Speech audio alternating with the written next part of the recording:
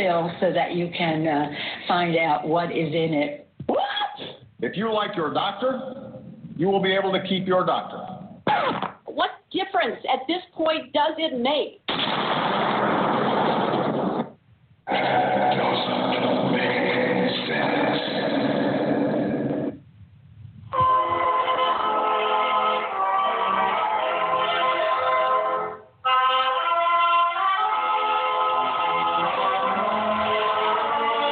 If you're looking to make sense out of what's going on in the world today, then you've come to the right place. Welcome to Southern Sense Talk Radio with your host, Annie, the Radio Chick-A-Dee, and featuring Curtis C.S. Bennett and the most interesting guests that you'll find anywhere on Internet radio. And you can join the show and let your voice be heard by dialing 917-889-3675. So sit back, relax, and remember, Southern Sense is common sense.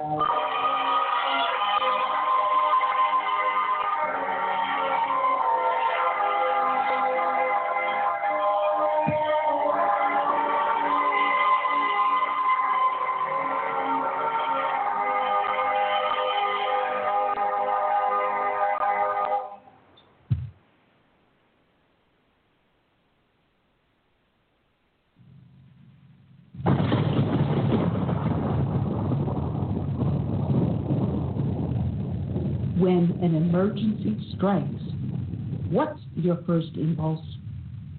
If your answer is run to the grocery store, you're likely to find chaos and plenty of empty shelves. So how do you avoid this? Well, it's simple. You use today to make a plan, to prepare for things that may happen.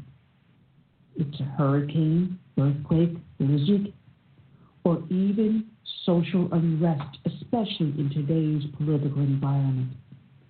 The practical place to start is by storing up food in your home. And I use my PATRIOT supply for my food storage. If you don't have an emergency food supply, it's time to do so. Here's a great item that makes it really simple. A 2-week food kit that comes in a rugged tote. And it's only $75 when you go to my special website, preparewithsouthernsense.com, or call 888-442-90. This food kit includes breakfast, lunch, and dinners that will last up to 25 years on your storage shelves. So order now and prepare yourself, and then rest easy. So it's very simple. Just call 888-441-7290 or go to preparewithsouthernsense.com. You know what? Let's make it even more simple than that. You're listening to my show, and it's called Southern Sense, and you know you put a dash in the middle, southern-sense.com, and click on the icon for My PATRIOT Food. Well, if you want to insist, you can still go to 888-441-7290 or go to my website, Southern Sense, put a dash in the middle, southern-sense.com. Be prepared. All right, and welcome to another adventure here on Southern Sense. You're listening live on Blog Talk Radio, SHR Media, the Lone Star Daily News, up on iTunes, Stitcher, YouTube, WCET Radio out of Columbia, South Carolina, and half a dozen other places. I forget even where, Curtis. I'm your hostess with the mostest, the Radio Chick-A-Dee, and welcome aboard to another show, Curtis. Today, Curtis, and my co-host, of course, Curtis C.S. Bennett. Today's show, because that would be me. Is 9/11. It's going to be an entire show dedicated to the memory of Patriot Day, known also as 9/11. We got ourselves some great guests, Curtis, people that want to talk about this issue, what led up to it, what has occurred afterwards. So we're going to have our friend Dan Perkins join us. At the same time, with our old-time friend, Mike Cutler. He also has his own show here on Blog Talk Radio. And Dan Perkins has his own TV and radio show also that you can find at danperkins.guru and Mike Cutler at michaelcutler.net. And we're also going to have a special guest that's going to pop in at the first half of the show from the Tunnel to Towers Foundation. So we have a special guest popping in. I will add them to the stream notes later on after the show, because that was just a last-minute thing. And then Hans von Spakovsky of the Heritage Foundation will close off the show. So, again, we've got ourselves a non-stop rocking show, but a very, very, very somber one. So, Curtis, we've got a lot to talk about. That's true, and it is, as they said during World War II, a day that we will remember in infamy, you know. Franklin Delano Roosevelt, I believe, said that. And I've never forgotten it. And hopefully, as a nation, we will never forget it. I hear there's talk about making this like a holiday, which I'm not really for, because I don't want people having picnics and holiday, you know, sales on a day this somber, you know. But that's what they're talking about. It is, and you know, it is a lot of stuff to talk about. A lot of the memorial services were not held as they traditionally would be held. And New York City is a prime example of that, and that's very disheartening, honestly. I think that if we can go to Wally World and grocery shop, we absolutely should be able to not to celebrate, but to have memorials in honor of those that have died on 9/11, those that have suffered because of it, the family, friends, relatives, people whose lives will never, ever be the same because of that one day and because terrorism creeped into our nation. I think it's important that we do remember that and we don't stop the traditional remembrances. That's right. I can see celebrating something like, you know, Independence Day or Labor Day, or, you know, when World War II was over. But like I said, days like people got assassinated on, like Martin Luther King or something like that, or what happened on 9/11, I think those should be days of remembrance, not a national holiday where, like I said, people's focus then is on barbecues and picnics and things like that. Well, I've put together a series of recordings, and that's if these things load up. Oh, great. Tell me that they didn't load up. Just bear with me as I try to find where the heck these recordings just went. Oh, here we go. It's not the computer. It's Annie screwing up. All right, I'm going to start playing some of these recordings that came about on 9/11. And this first one is a news broadcast as the events began to unfold. So here we do our dedication to Patriots Day, to the remembrance of 9/11, 19 years ago. Today, in less than 2 hours, our nation was forever changed.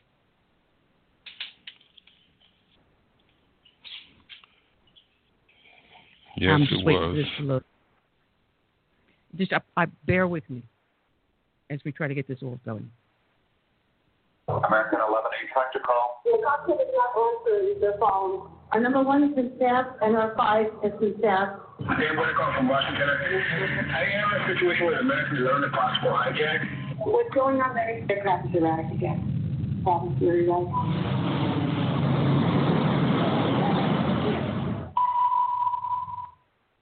Eddie, talk to me.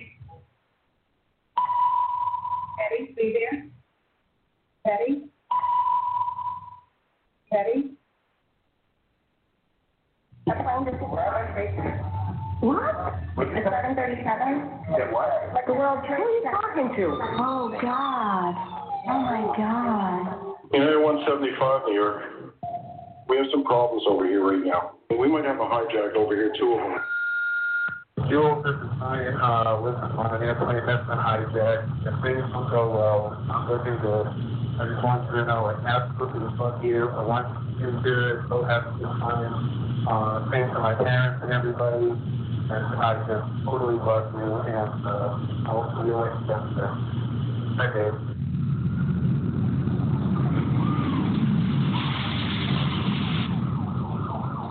What are those people going to do? All the other women are blocked out. Oh my God! So both towers are now. Okay, now I got an aircraft southeast of the White House. Crystal City, just north of Crystal City. This is north of your town. Yeah, stop all departures. I got this guy hit. Don't say that. God damn, I can't even protect my NCA. United 93, that traffic to you is 1 o'clock, 12 miles eastbound 370. Negative contact, we're looking at United 93. United 93, Cleveland, if you're here, send it right then. I got that business, huh? Remains to be. You have the ball for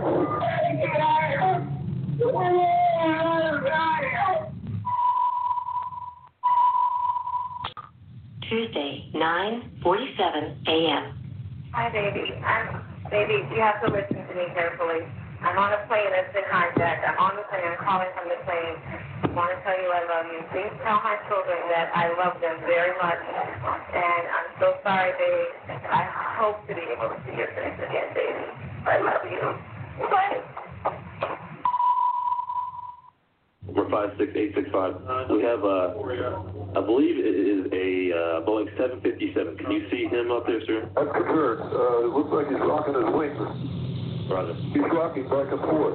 We're 56865. I advise you stay away from that aircraft. Go north as fast as you can. United 93. Have you got information on that yet? Yeah, he's down. He's down? Yes. When did he land? He did not land. Oh, he's down? Yeah, down? somewhere up northeast of Camp David. Promise me, I just want to let you know I love you, and I'm perfectly sober in New York. I just want to smoke, and you just want me to know that I love you always. At number 2 World Trade Center, right? Maybe the speed that you were talking, we're not ready to die when it's getting bad.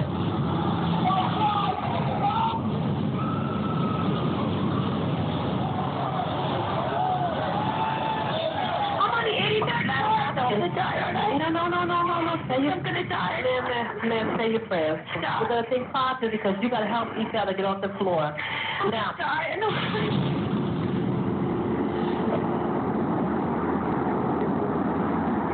We have a war. That's what it is.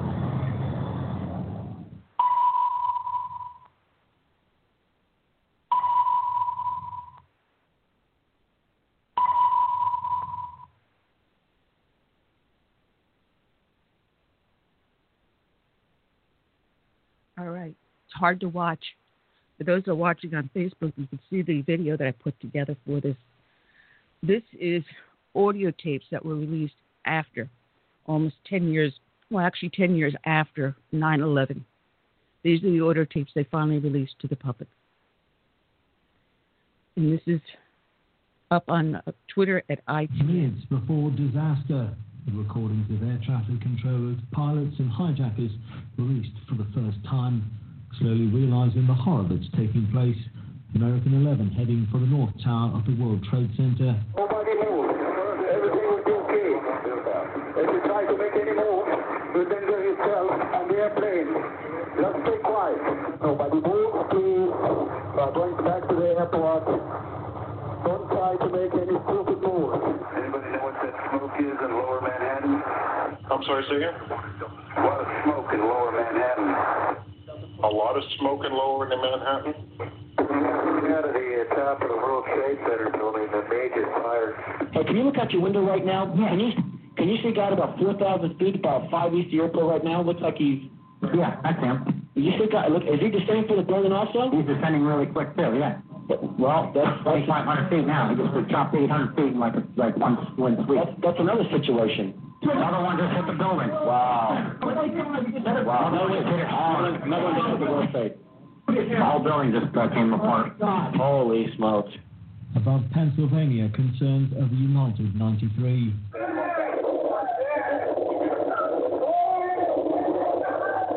Somebody call, please.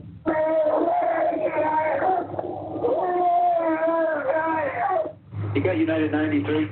United 93. Yeah, descended. What's that? I just saying, it looks like he descended there. United 93, verify 350. United 93, Cleveland. Go ahead, Crazy. You have United 93 south of Shark. We hear some funny noises. We're trying to get him. Do you have him? No.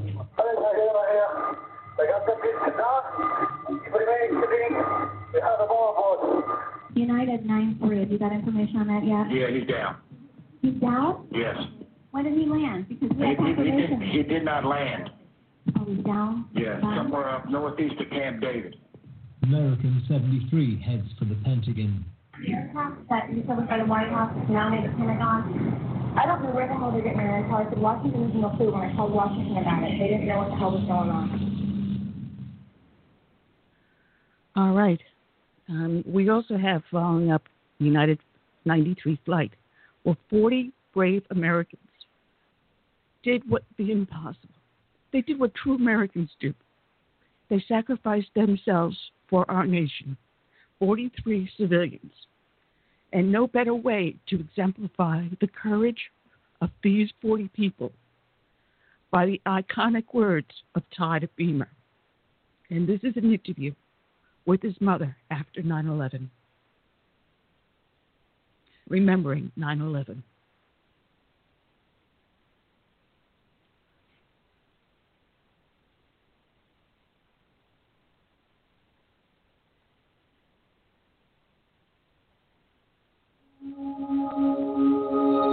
On September 11th, 40 people on Flight 93 saved the lives of countless others on the ground. Todd Beamer was on that flight. Though it no longer tells time, Todd's watch now speaks volumes about courage. It was a day we'll never forget. Now there's a place to remember, together. The 9/11 Memorial Museum. Plan your visit at 911 Memorial. When I took the call over, there was a soft-spoken, calm gentleman on the other end. He told me that there's 3 people that have taken over the flight. At that point, I asked him his name. He told me Todd Beamer. He was from Cranberry, New Jersey. Did you make a conscious decision not to tell Todd about the World Trade Center? Why? Yes. Because I wanted him to have hope. I wanted him to think that he still had a chance. I didn't want him to feel like it was just totally hopeless, and he definitely didn't have a choice, and he knew he was going to die. I didn't want him to have that feeling. When he wanted to pray, was your sense then that he knew that? Yes, I did. I felt that he knew at that time, because he had said, "Oh, Jesus, help us." And then he said, "Lisa, would you recite the Lord's Prayer with me?" And I knew that he knew at that time that it wasn't much left for him to do. What do you think that this country needs to know about the men and women who are on board Flight 93? They're all heroes in my eyes. They really are. They all pitched together, and they did what they thought was the best thing to do at that time. And I feel that Todd played a great role in that, because when he told the guys, "Are you ready?" I assumed that they were waiting on his cue. Then they responded to him, and he said, "Okay, let's roll." And would you please help me welcome his wife, Lisa Beamer, here tonight? She called me that Saturday morning. I told her, I said, "You have 2 boys, David and Andrew?" She said, "Yes, I do." I said, "You're expecting your 3rd child?" She said, "Yes. He told you all of that." I said, "Yes, he did. And he wanted me to let you know that he loved you and his family very much." And I gave her a message and kept my promise. All right, I apologize. That was not his mother. That was the 911 operator. But who can forget President George Bush standing at Ground Zero, megaphone in hand, as he encouraged the men and women at Ground Zero to continue their recovery rescue. President Obama visited Ground Zero Thursday to lay a wreath and visit with victims of the 9/11 attack. It was a quiet bookend to the visit 10 years ago by his predecessor, George W. Bush, who promised to bring those who planned the attack on the World Trade Center to justice. I want you all to know that America today is on bended knee in prayer for the people whose lives were lost here, for the workers who work here, for the families who mourn. This nation stands with the good people of New York City and New Jersey and Connecticut as we mourn the loss of thousands of our citizens. I can hear you.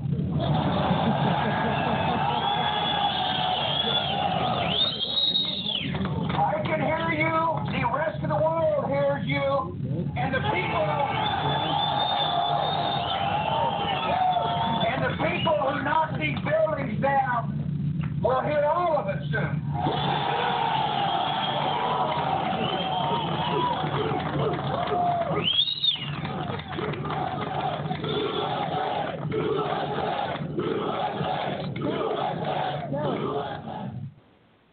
And finally, our final cut for this dedication is President George Bush in the Oval Office on 9/11/2001. This is from the National Archives.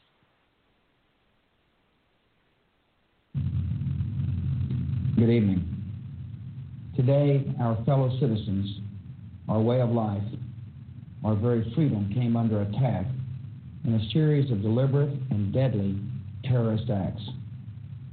The victims were in airplanes or in their offices, secretaries, businessmen and women, military and federal workers, moms and dads, friends and neighbors. Thousands of lives were suddenly ended by evil, despicable acts of terror. The pictures of airplanes flying into buildings, fires burning, huge structures collapsing, have filled us with disbelief, terrible sadness, and a quiet, unyielding anger. These acts of mass murder were intended to frighten our nation into chaos and retreat. But they have failed. Our country is strong. A great people has been moved to defend a great nation. Terrorist attacks can shake the foundations of our biggest buildings, but they cannot touch the foundation of America. These acts shattered steel, but they cannot dent the steel of American resolve. America was targeted for attack because we're the brightest beacon for freedom and opportunity in the world, and no one will keep that light from shining. Today, our nation saw evil, the very worst of human nature, and we responded with the best of America, with the daring of our rescue workers, with the caring for strangers and neighbors who came to give blood and help in any way they could. Immediately following the first attack, I implemented our government's emergency response plans. Our military is powerful, and it's prepared. Our emergency teams are working in New York City and Washington, D.C. to help with local rescue efforts. Our first priority is to get help to those who have been injured and to take every precaution to protect our citizens at home and around the world from further attacks. The functions of our government continue without interruption. Federal agencies in Washington, which had to be evacuated today, are reopening for essential personnel tonight and will be open for business tomorrow. Our financial institutions remain strong, and the American economy will be open for business as well. The search is underway for those who are behind these evil acts. I've directed the full resources of our intelligence and law enforcement communities to find those responsible and to bring them to justice. We will make no distinction between the terrorists who committed these acts and those who harbored them. I appreciate so very much the members of Congress who have joined me in strongly condemning these attacks. And on behalf of the American people, I thank the many world leaders who have called to offer their condolences and assistance. America and our friends and allies join with all those who want peace and security in the world, and we stand together to win the war against terrorism. Tonight I ask for your prayers for all those who grieve, for the children whose worlds have been shattered, for all whose sense of safety and security has been threatened. And I pray they will be comforted by a power greater than any of us, spoken through the ages in Psalm 23. Even though I walk through the valley of the shadow of death, I fear no evil, for you are with me. This is a day when all Americans from every walk of life unite in our resolve for justice and peace. America has stood down enemies before, and we will do so this time. None of us will ever forget this day, yet we go forward to defend freedom and all that is good and just in our world. Thank you. Good night, and God bless America.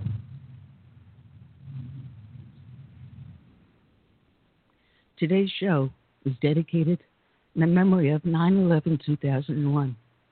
It is also dedicated to all the men and women that died on that day, giving their lives to save others.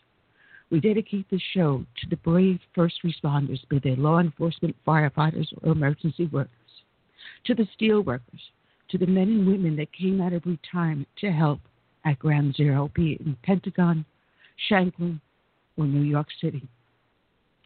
It is dedicated to the brave men and women that serve in our nation from the birth of its glory through today and into its magnificent future.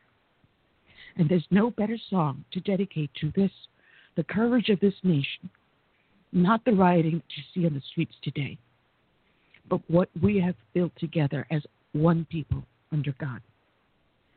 We dedicate this song by Todd Ellen Herrington, My Name is America. May God bless each and every one.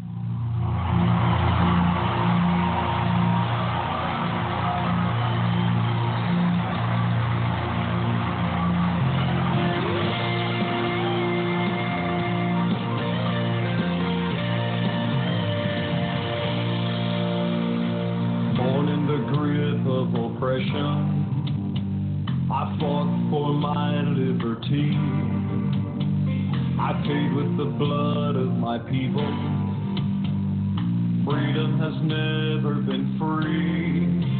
Now my door's always open to dreamers and friends. When I'm attacked, I protect and defend.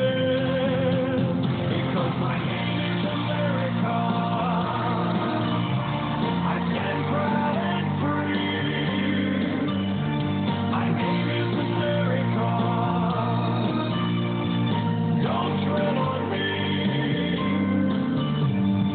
I cannot be broken. I cannot be shamed. If you hurt me, I'll get stronger, and I'll rise up from the flames, and I'll proud and free. I'm America, don't tread on me. America is my name. My strength was not taken from others.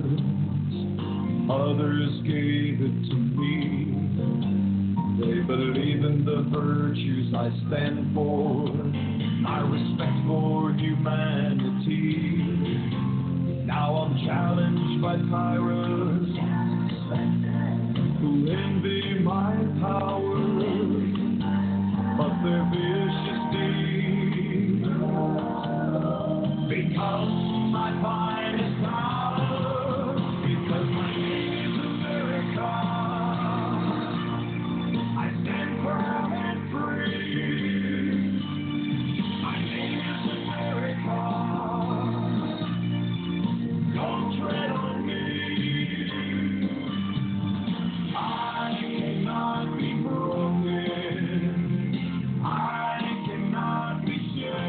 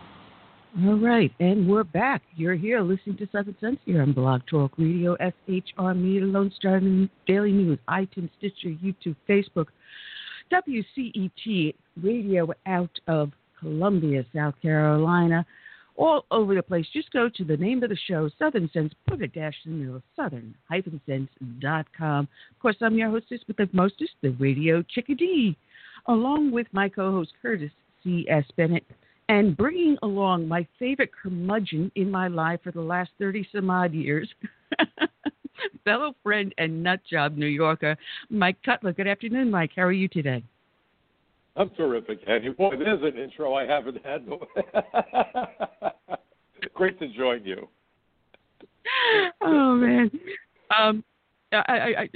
Unfortunately, our next guest is trying to call in on my cell phone, so I'm going to have to figure out how to tell him you're calling the wrong number, Dan. You should know by now. Anyway, just to introduce you to the listeners, you and I have known each other since, the end of 1988, 1989. So we've got a long history together. Yes, we do. And both of us, of course, law enforcement professionals. You were a New York City police officer. I was an INS special agent. Unfortunately, we share one of our colleagues in law enforcement, brothers in arms, in common, and that, of course, Robert Machadi, your former partner. And I wound up deporting the guy who came back. He was a Panamanian drug dealer. And because of sanctuary policies, we didn't know, immigration didn't know he was back, even though he was arrested a couple of times by the PD. And then he wound up in a confrontation with Officer Machadi, who was 24 at the time, and he killed him. And hammering home the obvious point that immigration law violations are not victimless crimes.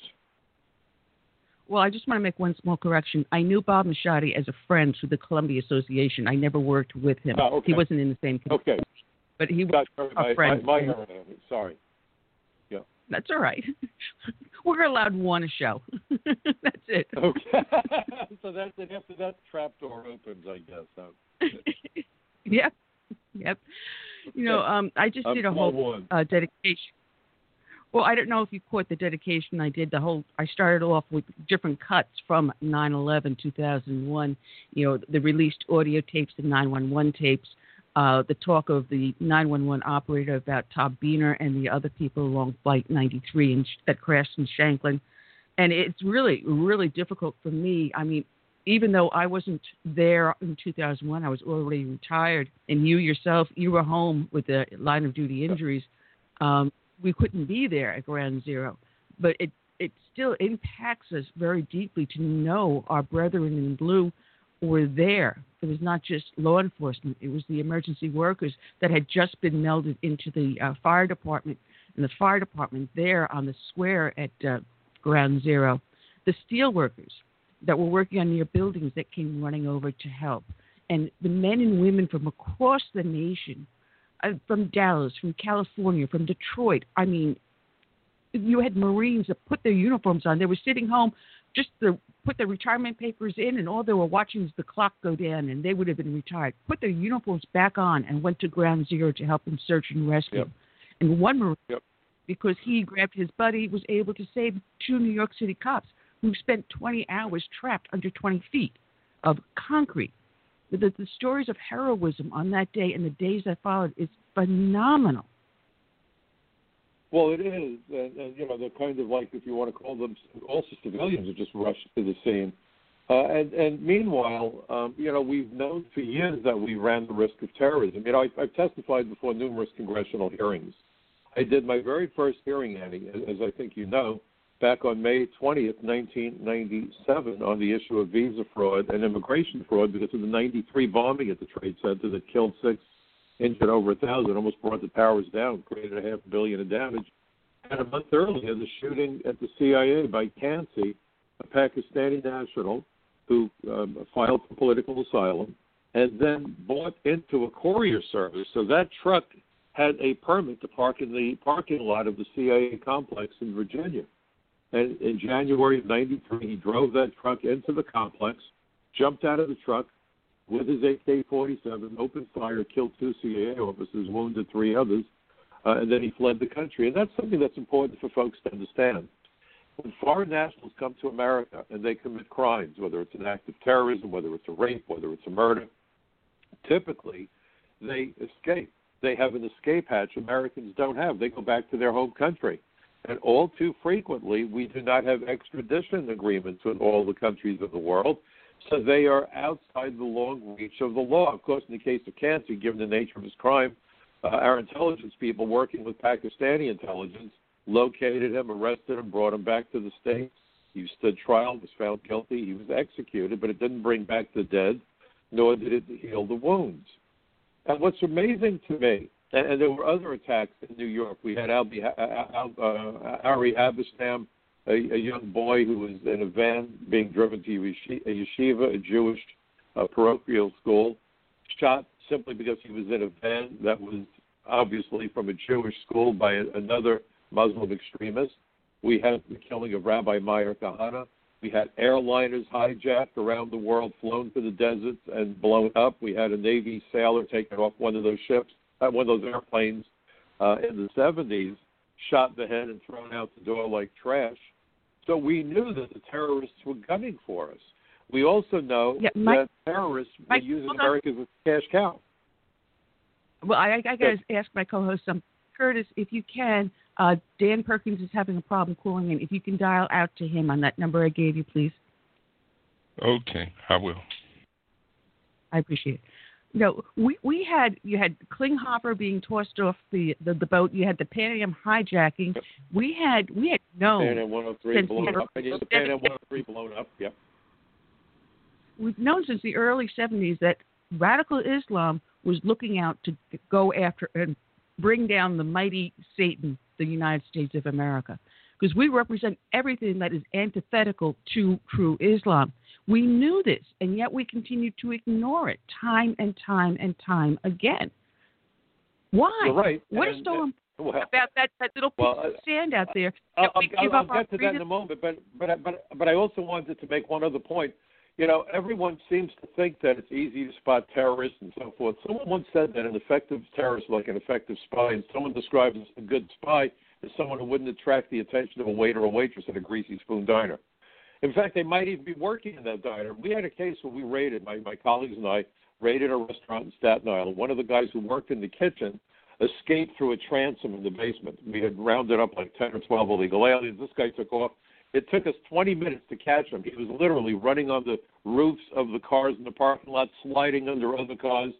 Well, we took him back to his apartment to get his passport. We saw bags filled to the brim with coupons for things he could never possibly want to use. Women's sanitary products, dog food, diapers, you name it.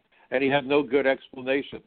We found out a couple of months after we deported him, because it was a TV program. They didn't even disseminate the intelligence within our agency, that Yasser Arafat, the head of the PLO, was using coupon fraud to fund terrorism around the world.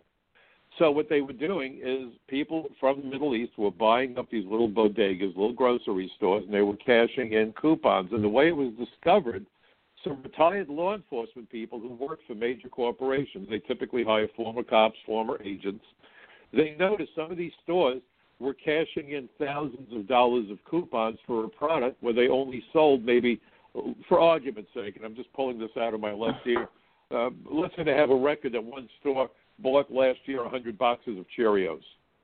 But when they matched up the coupons, they had redeemed coupons for $20,000 worth of Cheerios. And they said, wait a minute, something's wrong here. So they started to dig, and that was where the discovery was made. So these folks were going into the local mosques. They were meeting in people's houses. They were dumping coupons on the table. The owners of these bodegas were then sending the coupons to the companies saying, we want the money for these coupons, because that's how it works. So Yasser Arafat was gathering up millions of dollars. And when these individuals supporting terrorism, because not everyone who's a terrorist blows up a building or hijacks an airplane. Not everyone who wears an Air Force uniform, for example, is a pilot. Only about 5% of the members of the Air Force who are in uniform actually work in the cockpit. They do support work. So when these people who were doing the support work of gathering the money for terrorists were caught, they started setting fire to these bodegas, and many times people were burned or killed. And I would argue these were acts of terrorism. So this was really widespread. That was going on in the early 80s. So you would have thought that after 9/11, when George W. Bush put together what he called the Department of Homeland Surrender, I came to call it the Department of Homeland Surrender, that he would have focused on immigration, and he did not. In fact, what Bush did was to create an agency that made it impossible to enforce the immigration laws. And I had testified before a hearing where John Hostetler, who was a Republican, he was the chairman of the House Immigration Subcommittee, excoriated the Bush administration and said that the Bush administration gave us immigration incoherence and made it impossible to enforce the immigration laws or secure the borders and protect Americans. Think about that. And why? Well, Mike, take a breath, Mike. Take a deep breath, because we want to welcome our other guests joining us here. We want to welcome aboard Dan Perkins. Dan, good afternoon. You are a man about town with your own radio show, just like Mike Cutler has. You're a TV commentator, writer of numerous books, and the last one deals with terrorist gold. You know, we were doing this whole show today, dedication to 9/11, the memorial of it, which we now call Patriots Day. You go from the military aspect as well as that of a researcher and author, and you write about Islamic terrorism extensively in your books.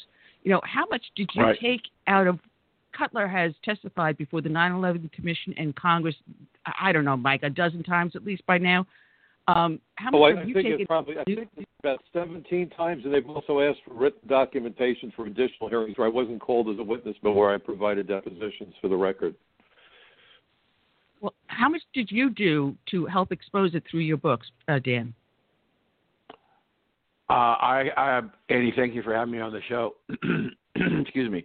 I would say research is extremely important to me, even in doing fiction. I would say, without question, the largest chunk of time that I spent in writing these 4 books was all in the research, trying to verify. Even though I was writing fiction, I wanted to make sure that the historical events that were referred to were in fact credible. I even say in the beginning of the first book, all of the technology that is used for weapons in these 4 books is true, and it's available. You can search it on the internet, and you can buy a lot of it in the Spy store in Washington, D.C. So research is very important. This is the thing that, Annie, that bothers me more than anything else about what's going on in the American media today. They don't do their homework. Just as an example, we had Jeffrey Goldberg of The Atlantic issue a story last week, which now he's kind of backing away from, that said that the president, when he was in Paris, refused to go to a cemetery, American cemetery, because he thought the dead soldiers in the ground were losers. And he had 4 unnamed sources who he refused to reveal, nor did they have any evidence to give him to prove their point. And we had, it's really interesting, Annie, when we look at the media today, how stupid they are, just how stupid they are, and how stupid the Democratic Party is. And I did that for emphasis because it's important, and I'm going to prove it. Joe Biden came out based on the story, and I wrote a commentary on it this week, on the story that was in Atlantic. And he goes after the president and in the body of his comments, he used "if true." So he has attacked the president and demanded that he apologize, Gold Star and Blue Star families and the American people for what he said in this meeting. And when John Bolton, who everybody knows is not a friend of the president, came out, said, "I was at the meeting and no such language took place," the credibility of what the Atlantic did or didn't do is deep in question. And now they're in the process that they have to backtrack on it, which I said that was probably going to happen. And yet time and time again, the news media doesn't do their homework. Now we take Joe Biden, who I raised the question, did the people at Atlantic talk to the Biden camp before they released the article? And by the way, this incident took place 2 years ago, supposedly.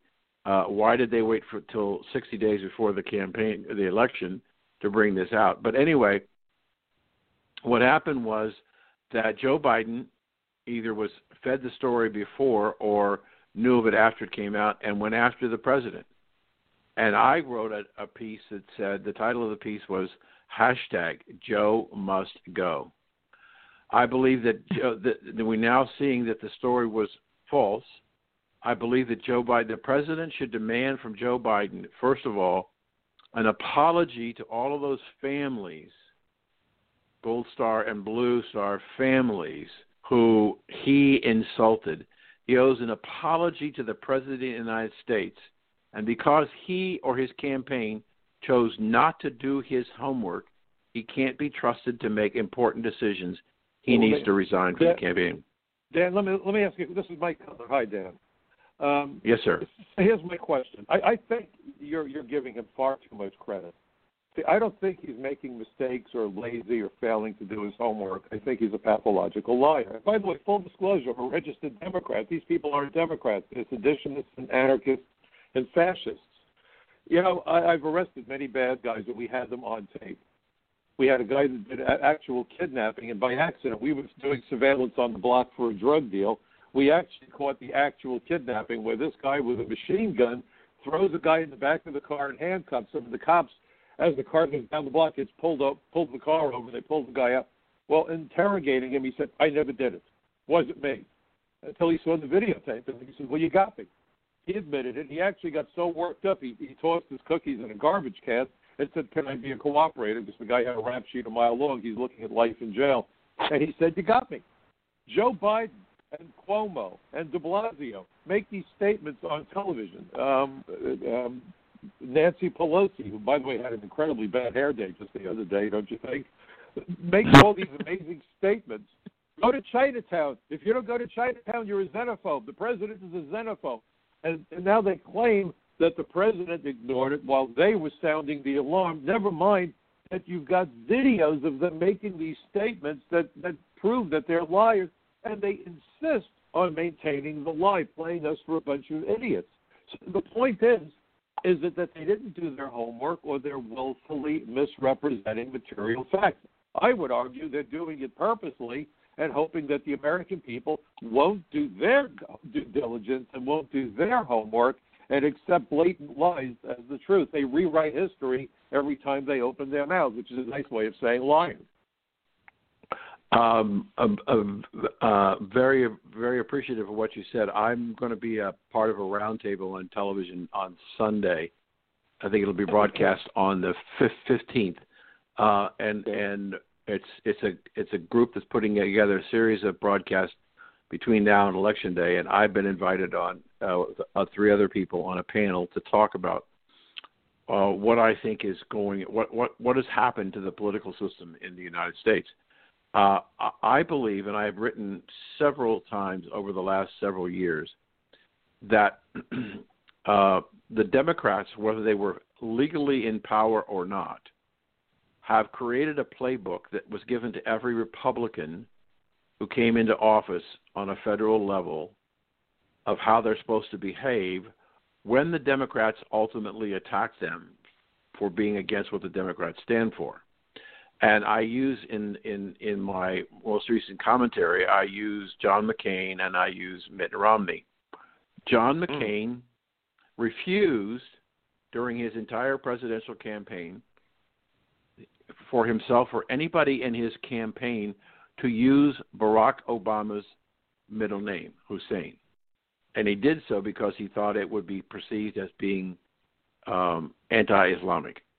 And so he never confronted the fact that Obama had a middle name and it was Iranian or Middle Eastern or whatever. And so he hamstrung himself because of his concern about being politically correct in speaking of Barack Obama, that it affected the ability of him to have an effective campaign against Donald Trump. Now we move forward to the next.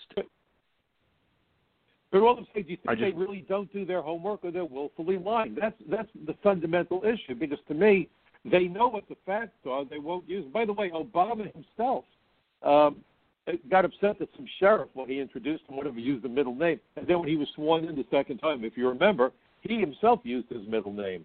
So there's a lot of gamesmanship, and there's a lot of lying, and I'm arguing that the lies are willful.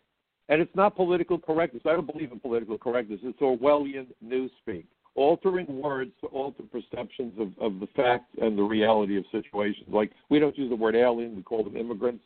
The term alien isn't a pejorative. It just means any person not a citizen or national of the United States. And the word alien is part of the DREAM Act, Development, Relief, and Education for Alien Minors. So we're altering language so that the American people are being conned. It's just like people say Joe Biden is a nice guy. No, he's not. Con artists have to be nice guys. That's how they swindle people. If the guy comes off as a jerk, you're not going to give him the right time of day, not your money. Here we're asking people to vote for the future of their children and their grandchildren. He can't come across as being crass. He has to have a nice smile, because people are stupid. I mean, that's the only common conclusion you could come to. People will say, how could the guy be a mass murderer? He has such a wonderful smile. How many times have you heard that on television? Right. But the issue that you're talking about, if put it in a different way, is that the Democratic agenda is that the charge is more important than the truth.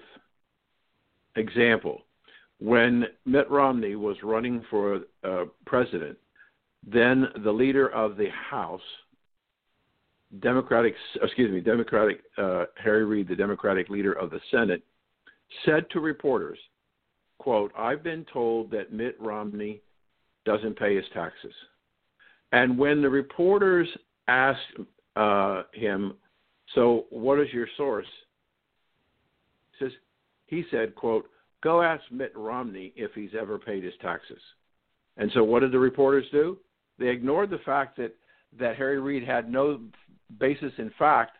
The story was more important. And they go to Mitt Romney and ask him, well, is it true that you haven't paid your taxes? And he spends a huge amount of time defending that false accusation. That's the way. So, yeah, they're lying and they're misleading and they're manipulating the American people. Follow-up, when they asked Harry Reid after the election, you made a false accusation. Harry Reid smiles into the cameras. He goes, yeah, well, who won? Right. No, You got it out before I could. Did you ever see the movie Man of the Year with Robin Williams, where he's running for president because of a computer glitch? It looks like he won. His advisor says to him, accuse your opponent of having sex with farm animals. He said, that's the Lyndon B. Johnson tactic. He said, how in the world do you prove that the guy had sex with farm animals? He said, no, that's the beauty of it. You don't have to prove anything, but your opponent will spend the rest of his campaign trying to prove he didn't. And that's exactly that was the page out of that book that was used by Harry Reid in the Democrat Party. And so what's happened in the last 4 years is that the Democrats have tried every possible falsehood, lie, misleading statement to try and get Donald Trump to resign, quit, and to lose his followers. And it hasn't worked. So why do you think they're so panicked about it? Because he used to be a supporter of the Democrat Party. Look at all the people he contributed to. Why are they panicked about Donald Trump? By the way, why aren't the Republicans helping Donald Trump? Better question. Well, I can attempt to try and answer that. If you recently, I saw a Democrat news person said, I don't understand when Donald Trump had control of the House and the Senate for the first 2 years of his presidency, why he couldn't get everything done he wanted. Right. And my response to the reporter was, and how many times did the Republicans agree with the Democrats that Donald Trump was an illegitimate president? The Democrats and the Republicans both went after the Hillary-generated Russia story, and so he had very little support. What is amazing to me, and should be But why? Because the Democrats were not going to give him anything, and they were doing everything. And the more they tried to defeat him using their typical tactics of accusations as opposed to truth, the stronger he got. And the stronger he's gotten. But you're missing my point, Dan. Look, when we're told the immigration system is failing, for example, and immigration is the number one issue, not because I was an agent, but if you look at the 9/11 Commission report, none of the attacks, not only 9/11, but other attacks they looked at could have been carried out without multiple failures of the immigration system. In fact, my very first fraud case, when I was a brand new agent, they gave me what was supposed to be a nonsense case. What do you give the new guy on the block, you know? That case turned into a major terrorism investigation. We prevented the bombing of an oil refinery in Israel. We had an Israeli with an altered visa come into the United States back in 1976. So that was my introduction to the nexus between immigration and terrorism, and I worked other terrorism cases. So why in the world aren't we securing the border? And we're always told the immigration system is broken. I got a shocker for everybody. The immigration system is not broken. Not only isn't it broken, it's the most efficient system in the entire federal government if you see it as a delivery system. It delivers an unlimited supply of cheap, foreign, exploitable labor, and not just the illegals, but the H-1B visa program. In fact, Bob Goodlatte, and I had a major argument with Goodlatte. We spoke for about a half hour. He was the chairman of the House Judiciary Committee. And so as the chairman of the Judiciary, he's a Republican, he oversees immigration. And what did he keep pushing for? H-1B visas. Well, I confronted him about that in a private meeting.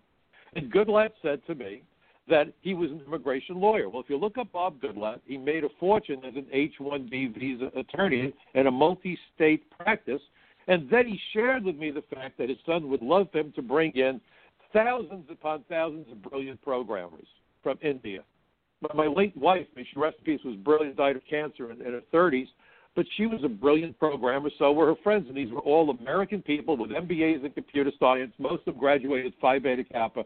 I said, what about them? Are they chopped liver? Well, I looked up Bobby Goodlatte. Bob Goodlatte's son, is a gazillionaire who made his money with Facebook and Zuckerberg. So when we talk about the unlimited cheap labor, that's item one. Item two, an unlimited number of foreign tourists. The Chamber of Commerce wants that. On 9/11, we had 26 visa waiver countries. It should have ended after the 9/11 Commission said tighten up the visa process. Well, guess what? They added countries. Donald Trump actually made Poland number 39. But, why is it that right after 9/11, Bush added more countries to the visa waiver program? Obama really knocked it off the rails. Why? We know that the visa process is supposed to protect us. It also delivers, and this is what's really critical for everyone to understand, an unlimited supply of clients for immigration law firms. This isn't about getting aliens out of the shadows comprehensive reform. It's about getting them into the law offices of immigration law firms. And by the way, the current chairperson of the House Immigration Subcommittee, where I testified at least 8 times, and I've testified in front of Zoe Lofgren, she's an immigration lawyer with a strong connection to the American Immigration Lawyers Association. So when you look at the flood of people and the money that they move around the world, the remittances, Mexico counts on those remittances. Last year they got over $30 billion from their workers in the United States, and other countries do as well. The banks move the money. The banks get a piece of the action. So everyone literally is making out like bandits by moving workers around the world, moving narcotics around the world. Open borders are an anathema to these globalists. And what was Trump's major promise? I'm going to build a border wall. Well, that was the last thing they wanted to hear. Now, understand when they talked about putting up the electric fence, the virtual fence, I was on with Lou Dobbs. I was a regular on Lou's show. I used to be on with him sometimes twice and 3 times a week. He said, Mike, what do you think of the virtual fence? I said, well, it's going to do what it's supposed to, stop virtually nobody. They put up drones which did nothing, but they were very expensive. Why would you use drones that don't work? Because it looks good for the voters. And meanwhile, they give lots of money to companies that maybe are making campaign contributions, but at the end of the day, it does not stop the flood of aliens. What stops the flood? The wall. Is the wall working? Yes. And I guarantee you that if, God forbid, Biden wins the election, the wall is going to come down. Now, we know from congressional hearings that you've got terrorists operating throughout Latin America through Hezbollah and Hamas, Iran directing them. In fact, just yesterday, the Justice Department and Homeland Security announced that immigration agents from the ICE, working with the Brazilian authorities, arrested an individual from Iran who specialized bringing in aliens from Iran into the United States and Canada using counterfeit passports. Exactly the tactic used by the terrorists, not only on 9/11, but in other cases. So you would think if they're moving people across the southern border and we're talking about terrorists, everyone should be on the same page. Secure the border. But they don't want a secure border. In fact, the Republicans offered a bill, and it was called the First Secure the Border Act, as though we only had 4 border states. We have 50 border states. Any state with an international airport or lies on the northern or southern borders or the coastline are all border states. First Secure the Border Act. And you know what it called for? Achieving 90% operational control over the high traffic areas. That's not controlling the border or securing it. Securing the border means you're aiming for zero. Here they're saying 90% operational control, and they never defined operational control over the high traffic areas. Well, what happens when the smugglers move 10 miles down the road? So with all that language, with all the gobbledygook that's a smoke screen, what they're really saying is do whatever you want, but those borders are going to stay open. Donald Trump comes along and says, no, you won't, and we're going to put Americans first, and Americans are conned into thinking this is terrible. Abe Lincoln said that he wanted a government of the people, by the people, for the people. Well, guess what? That's exactly what Donald Trump has been trying to give us, and that's what's been giving fits to the leaders in both parties. And by the way, last year, the Democrats and Republicans, during the impeachment proceedings, voted for immigration bills that were terrible and went through with a major vote. How does that happen? Mike, I'll tell you what, for you and Dan, we've got a special guest calling in. He's with the Tunnels to Towers organization, Tunnel to Towers Foundation, that people can find it. I'm a big fan. Letter to tunnel.org. I want to welcome to the show former FDNY Battalion Chief John Libera. Good afternoon, John. How are you doing today? I'm doing fine. Thank you very much for having me on. I really appreciate it. Well, we've got a lively group here. I've got my co-host Curtis C.S. Bennett, who is a Navy veteran. I'm retired out of NYPD. Mike Cutler is retired out of INS. I knew him when he worked in Brooklyn North out of the 9-0. And Dan Perkins, also a veteran, runs a charity with his wife called Songs for Soldiers, which helps soldiers with PTSD and other traumatic brain injuries to cope better. So we're all coming at this from the same area, and I want to welcome you today being the 19th anniversary of 9/11. And just to let you know, John, every show I do, I dedicate to a fallen hero, be they law enforcement, emergency services, firefighters, veterans, or just outstanding citizens who have done something above and beyond ordinary things. So you're in your home turf here, John. Tell us about what happened today. Mayor de Blasio, my buddy Patty Lynch is probably pulling his hair out right now, wouldn't allow the traditional ceremony, even though there was a way of doing it with safe spacing and so on and so forth. They did it down in Shanklin. They did it at the Pentagon. But for some reason, New York is different. And you guys went above and beyond to make sure that these men and women are remembered. Yes, it just wasn't the only. It was the readings, the live readings, and also the lights that shine for 3 days. So we remember the fallen towers. And for whatever reason, the administration did not want to have it live. Our foundation heard about it, and in subsequent days, we received many calls that the families were very upset, and they still wanted the live readings. So Frank Silla, we do have expertise in putting on live events, large events, actually throughout the country, and especially here in New York City. So we have a wonderful staff, and we have thousands of volunteers that help us put on the live readings where the families read live. Vice President Pence graciously came out and said a few words at our ceremony, and it concluded about a half hour ago. And I'll just back up a second. They said to us a week later that they were going to do the lights. So I'm not going to get into any reason why they didn't want to do it, but a week later they came back and said they're going to do it. Frank Silla our chairman said, okay. So what we did, we got ahead two sets of lights. One set of lights went to Shanksville, and one set of lights went to the Pentagon. And from what I understand from our staff, Shanksville was so overwhelmed with the generosity of the foundation, and we do run our foundation from donations. So a lot of people donated to help us get those lights up and to help us get our ceremony. But we thought it was very, very important that the families read those names live, and it went off fantastic. It was just a great, great day, and people were so very happy that we did it. I scoured the TV channels looking for anything covering it, and I heard Tunnels to Towers mentioned once or twice, but no one broadcast it. So if you guys have this on film, if you can, send me a copy, because I'll post it up on social networks left and right. I think Fox did it today. I could do that. We had a. I'm sorry. I thought Fox did do it today Fox did it, and we have our own production team on staff.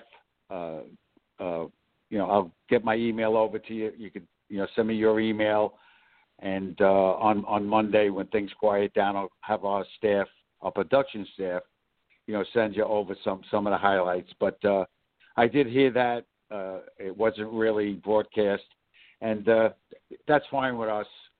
It just meant so much to the families and to all the other people that wanted it read live. So we're very grateful for that. The weather held up, and again, through the generosity of so many people, through their donations, and so many people that donate their time to the Stephen Silla Tunnel to Towers Foundation. We're very, very grateful, and we're very happy that the families were able to read those names live.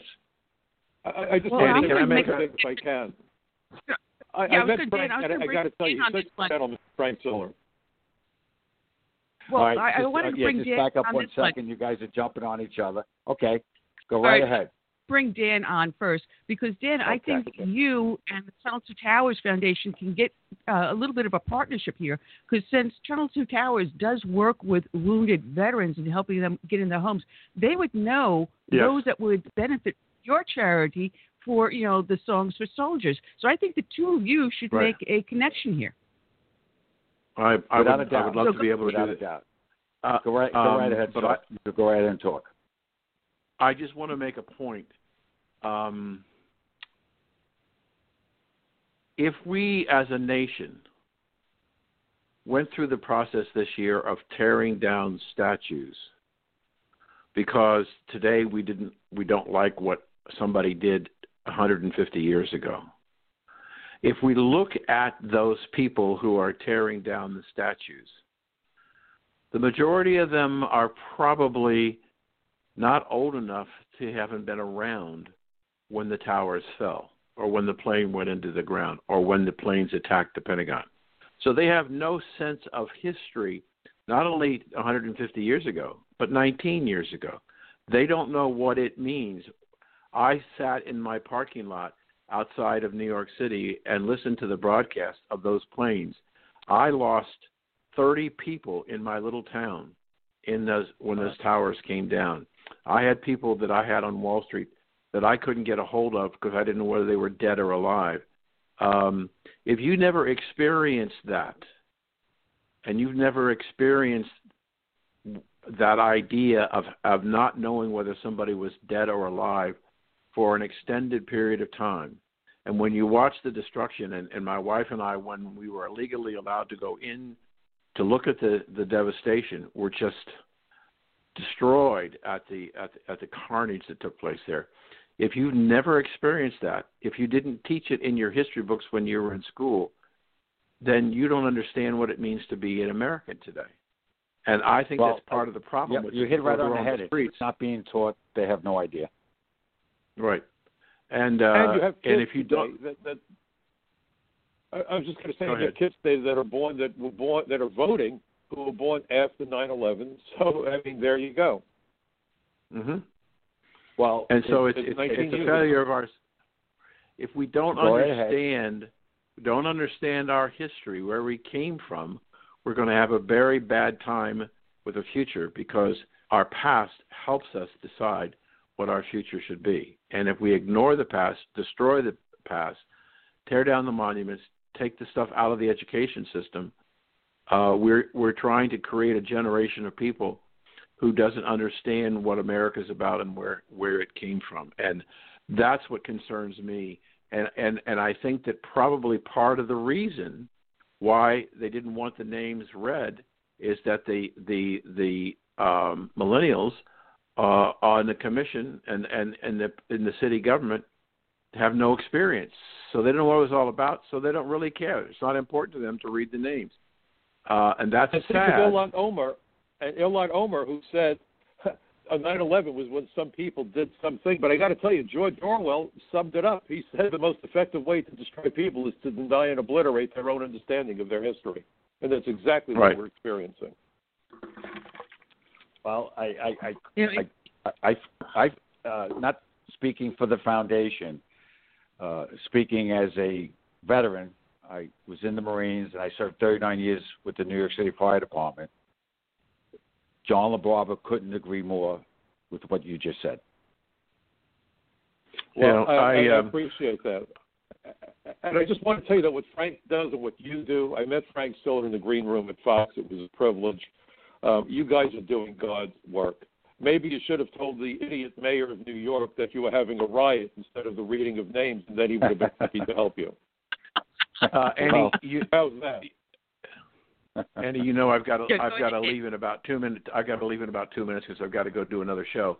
But I'm wondering, can you send me some information on the gentleman from the Tunnels to Towers so I can reach out to him and help him understand what we do at Songs and Stories for Soldiers and see if we can work together? Of course. It'd be my pleasure, and I really, really appreciate that. Thank you so much. Without a doubt. All right. Can you get that for Annie? Can you get that for me? Absolutely. You know I don't let you down, baby doll.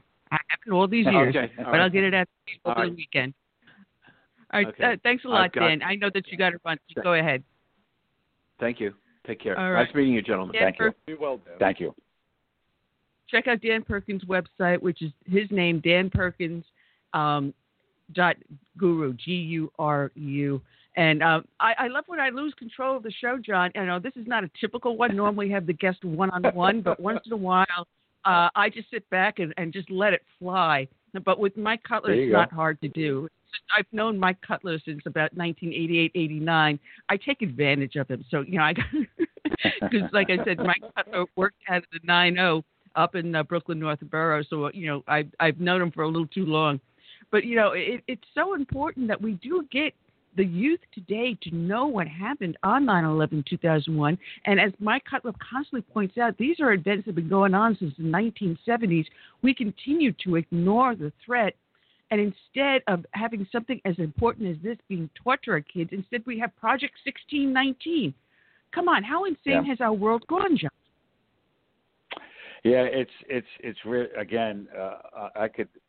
I'm just talking personally, John LaBarbera. It's very, very sad to see what's going on around the country, especially during the pandemic, and to see what the gentleman before me was saying, especially about they don't know the history, they don't know any sacrifices, they've never made any sacrifices, and it's sad. And it's sad. I just hope we could turn this thing around in November. That's what I'm hoping for. Well, you know, I think it's going to be a bounce box revolution. Go ahead, Mikey. Part of the problem is we've got to speak to our neighbors, and the insults have to stop. You know, there are people who are invested in what they think is the truth, and then they don't want to admit they made mistakes. You know, when someone gets a new car and they get a great deal on the car, they call all their friends and they say, wow, did I make out on this deal? When they find out they didn't get a good deal, they call nobody because they're embarrassed. How many people get swindled out of their life savings and don't report it to the police because they're embarrassed? You have a lot of neighbors who have bought the lies that they've been sold, okay, with great expense and great effort, whether it's climate change, whether it's, it's issue by issue. And most people aren't aware of science. I was originally an engineering student. I have 2 kids who are engineers. I'm a science guy. The science doesn't match what we're being told. It's lie after lie. And people are invested in the lie. So we have to be gentle about it, but say to people, look, if you have children, if you have grandchildren, we're talking about their future.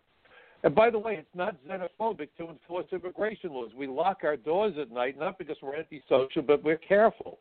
And when you have a 9/11 commission that lays it out perfectly, John Hostetler, by the way, when he went after the way they put DHS together, I won't read the whole thing, but if you read my articles at Front Page Magazine, I think you'll find it to be an eye-opener. But Hostetler said this, and remember, he's a Republican criticizing Bush. The 9/11 terrorists all came to the United States without weapons or contraband, and Customs Enforcement would not have stopped 9/11 from happening. What might have foiled al-Qaeda's plan was additional immigration-focused vetting and enforcement. And so what is needed is the recognition that, 1, immigration is a very important national security issue that cannot take a back seat to customs or agriculture. 2, immigration is a very complex issue, and immigration enforcement agencies need experts in immigration enforcement. And 3, and this is the kicker, the leadership of our immigration agencies should be shielded from political pressures to act in a way which could compromise the nation's security. And so you have 2 people running now. Really, they both want to be president because Kamala is looking over at Biden, and I call him the chameleon because she stands for nothing but seizing power. And they want to occupy the Oval Office, and they talk about decriminalizing immigration law enforcement. And here's the takeaway. It's not 11 million aliens that Biden says, and the president has been repeating that number. Folks, we have to dispel that mistake. It's not 11 million. First of all, even universities say we're dealing with 25 million or more. But no one talks about the fact they would immediately be able to bring in every single one of their minor children. So if you have 25 million and on average they bring in 4 children, we're talking about an influx of 100 million children who will flood our schools and quickly become part of the labor force.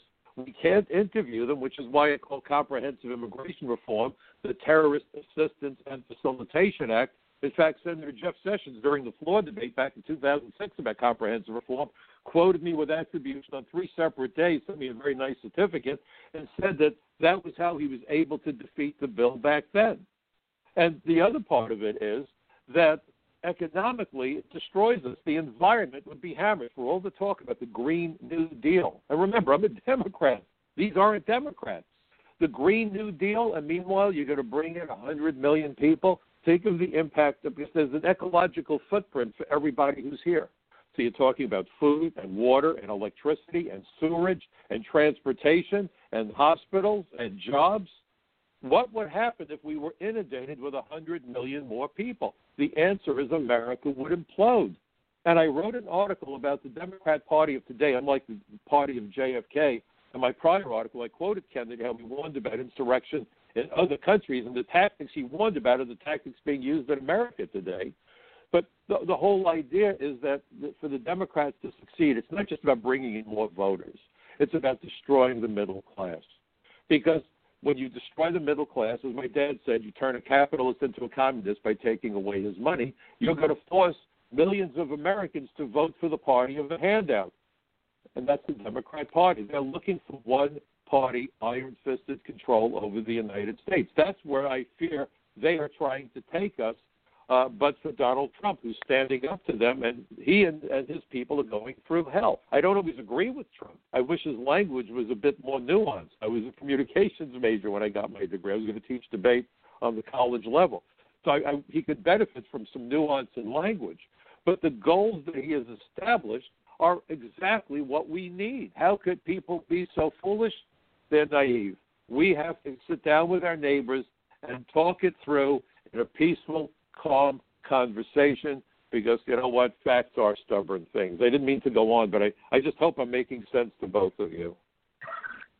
Thank you. Well, John, what's important about an organization like yours, there's no political lines here. It is just to help those men and women that have given everything. They have given the ultimate, and their families, to the helping hand. But that's what a true American is, to be willing to step over that line and just help their fellow American, no matter what the situation is. we as a foundation think it's very important that we support our military, our first responders, and we have a number of programs how we do that. Rebuild homes, special smart homes for catastrophically injured service members, veterans who lost 4 limbs, quadruple amputees. We build them smart homes. There's 6 or 7 of them. There's triple amputees. There's kids that were horribly burned. And we're probably over 70 homes built over the last 10 years. And we just pivoted over to Gold Star families, paying off mortgages of families who lost their loved ones, protecting our freedom overseas in the military. And we'll also have a program for first responders that are killed in the line of duty, police officers and firefighters. And we need everyone's help, whether it's $1, $11 a month program like we have. You could go to tunneltotowers.org or just volunteer and do something and raise some money and help us take care of these vets and their families that have made such a sacrifice so to keep our freedom free, because we know, it is not, it costs. Freedom costs, and it's something that is very important to the Silla family. It's very important to our firefighters, our police officers in the military. On this 19th year of 9/11, with so many of our brothers and first responders and civilians made sacrifices, it's something that we think is very important. And one other thing, don't forget that sacrifices are still being made. Over 200 firefighters to date have died from 9/11 cancer, over 200 police officers, and countless Port Authority people who helped in the rescue and recovery have passed from 9/11 cancer, so the sacrifices are still being made. Every month I see on the Officer Down Memorial page and other first responder pages lists of those that are still dying from the effects of 9/11. Yep. And it really breaks my heart. And they're from Texas. They're from Detroit. They're from all over the nation. Everywhere. And they're not just, they're forest workers. There are peace officers. There are firefighters. There are EMS. All across the spectrum. Construction workers. Every day we are still feeling the effect of that loss. And these men and women that are enduring this have for the last 19 years. And we don't know how far into the future. And, Mike, you remember where we had the fight for the 9/11 fund, and recently we had it renewed. But this is something, Mike, you write about on Front Page Magazine, why we have to keep this story in front and why we need to help Gold Star families, Tunnels to Towers, and keep the 9/11 fund going until the last person finally is laid to rest. If I could say one thing before it passes my mind, I was supposed to be in North Carolina. We were giving away a home to a Gold Star family, Sergeant West, who was killed around 8 years ago. I was taken off for that, and I had to stay in Manhattan to help with our event today. But I was making a speech out there, and I was going to talk about 4 heroes of the day out of the many, many heroes. Firefighters, police officers, and civilians. One police officer, one female police officer, Maura Smith, is the only female first responder that was killed on 9/11. So people need to know that. It's men, it's women, it's men and women in the military, all making the sacrifices. Maura came on in 88, and she always wanted to be a police officer. In 91, she got assigned to the Transit Authority Police Department, and she was a hero at a train derailment, the worst in the transit history. And after a 9-hour tour, that's when the train derailment took place, and Maura helped save lives for another 24 hours. Wow. She was awarded Distinguished Service Medal from the New York City Police Department. And on 9/11, she was patrolling the 13th precinct, and she assisted in so many people getting out of that South Tower to get them to triage. And Moira made one last trip into the South Tower where she was killed. So it's important that people know men and women made that supreme sacrifice on 9/11, 2001. But, John, look at this nonsense about defunding the police, that the cops are the lunacy that we're witnessing. And we're talking about a handful of instances. And look, one lost life is a tragedy and not acceptable. But goodness gracious, we have medical malpractice. I wrote a piece about this. Do you know in an average year, according to Johns Hopkins, and they're very authoritative, it's not some supermarket tabloid, they estimate at least 250,000 people die of medical malpractice. Has anyone ever suggested that we defund the hospitals? Think about that. Yeah, am I wrong? Again, so speaking the as people a that civilian, put their lives on the line are the villains. Yeah, really? It's really it's unbelievable. We're back in the 70s over here. It's just the loons are running the asylum. Very sad. It's yes, the inmates are running the asylum, and it's sad. I hope we could turn this thing around in November, and we do need law and order. People feel so much safer, and people aren't coming to the city. People aren't getting out. People are afraid to do things. Not just on it today. Manhattan, but all the boroughs.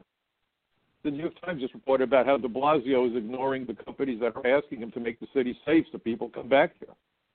Well, that's right, and that's going to be very, very hurtful in the future. It's just really it's mind-boggling. By the way, John, if there's any way it can be helpful, please let me know.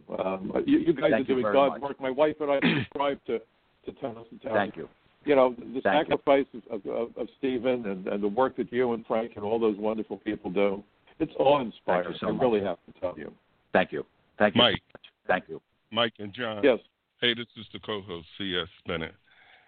Yes. Somebody mentioned about the destruction of the middle class. Now, I look at this pandemic, or supposedly pandemic, and I see how small businesses are being destroyed left and right because they're not able to open, or if they open, they can only do 25% of the business that they're used to, or 50% if they're, lucky.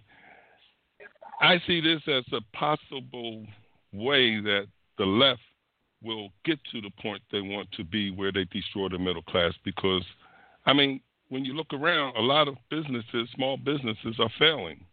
What are your thoughts on that? Yes, and by the way, who's making up the difference? Yeah, Amazon. Unfortunately, from my perspective, I have to just really talk about the foundation.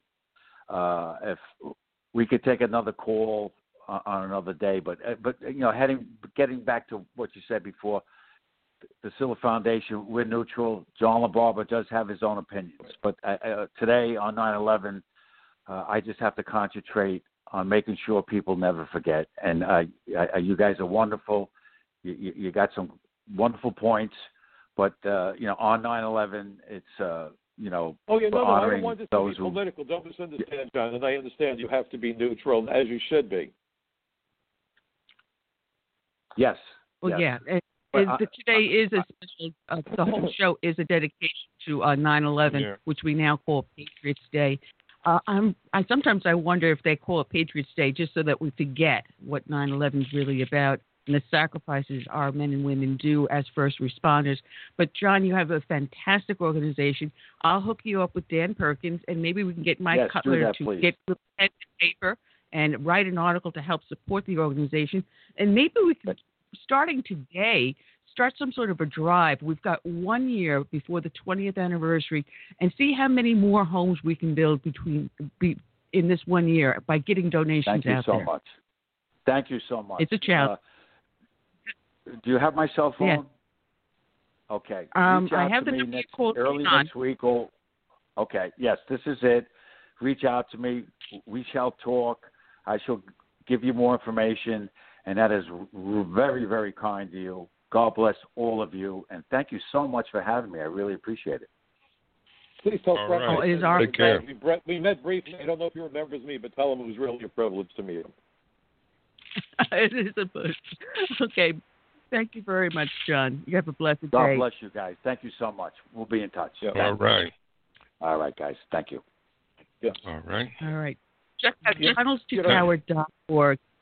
We'll have a link up on the show page a little bit later. That will only allow me so many characters per episode, so I'll have to figure out what to juggle around. Yeah. Mike, maybe Mike can answer my question.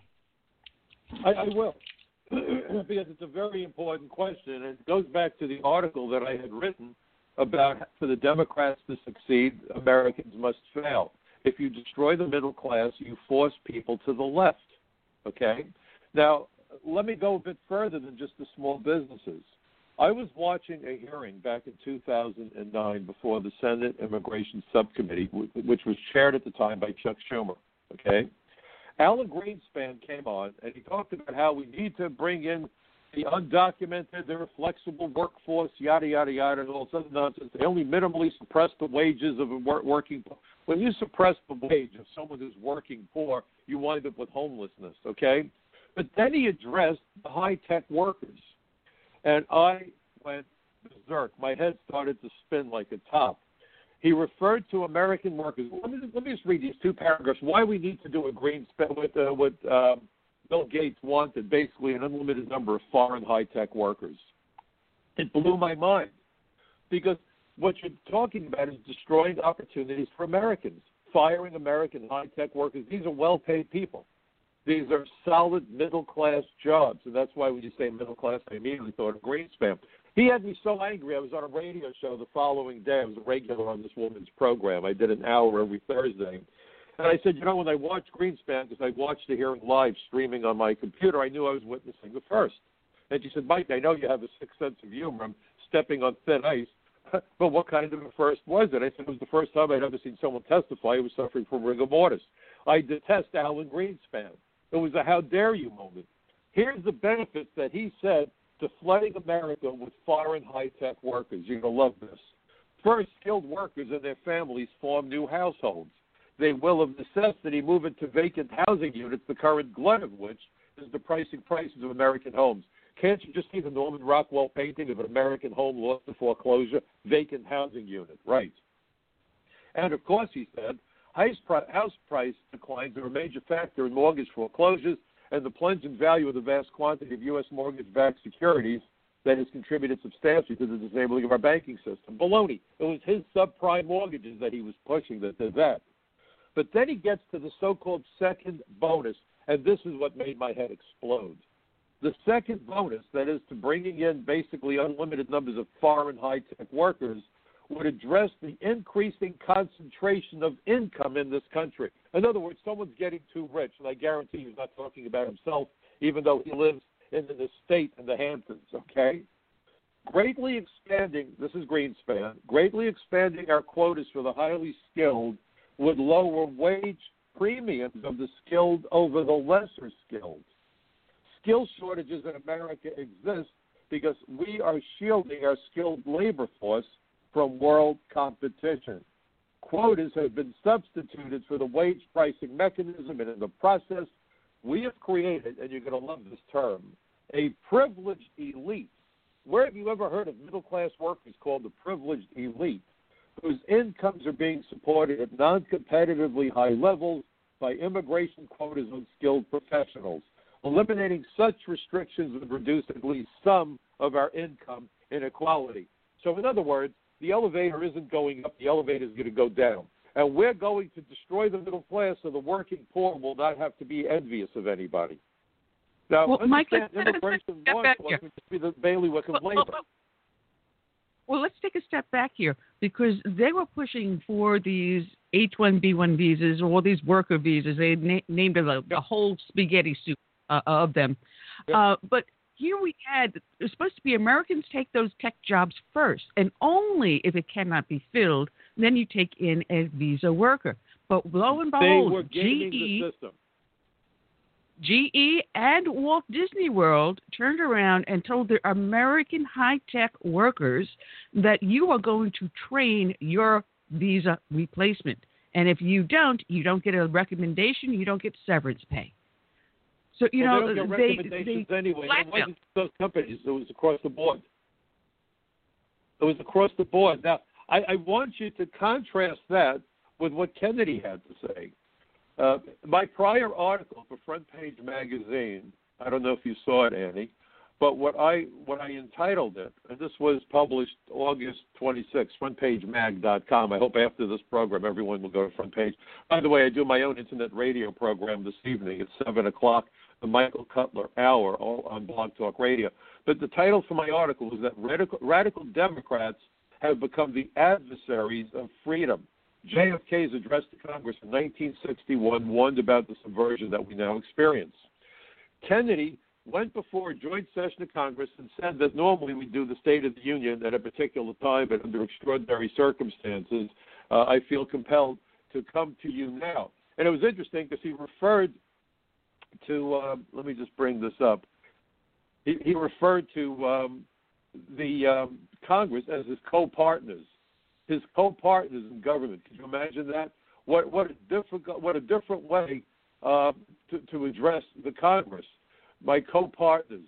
But so here is what he had said, though, because I want to read this to you, because when you look at the rioting that's going on, and then he gets into how we have to take care of American workers. People say, why are you a Democrat? Because I'm a JFK, Harry Truman Democrat, not to be confused with this bunch of mobsters who have hijacked the Democrat Party. He said this: these are extraordinary times, and we face extraordinary challenge. Our strength as well as our convictions have imposed upon this nation the role of leader in freedom's cause. What an eloquent way to put this. No role in history could be more difficult or more important. We stand for freedom. That is our conviction for ourselves. It's our only commitment to others. No friend, no neutral, no adversary should think otherwise. We are not against any man or any nation or any system, except as it is hostile to freedom.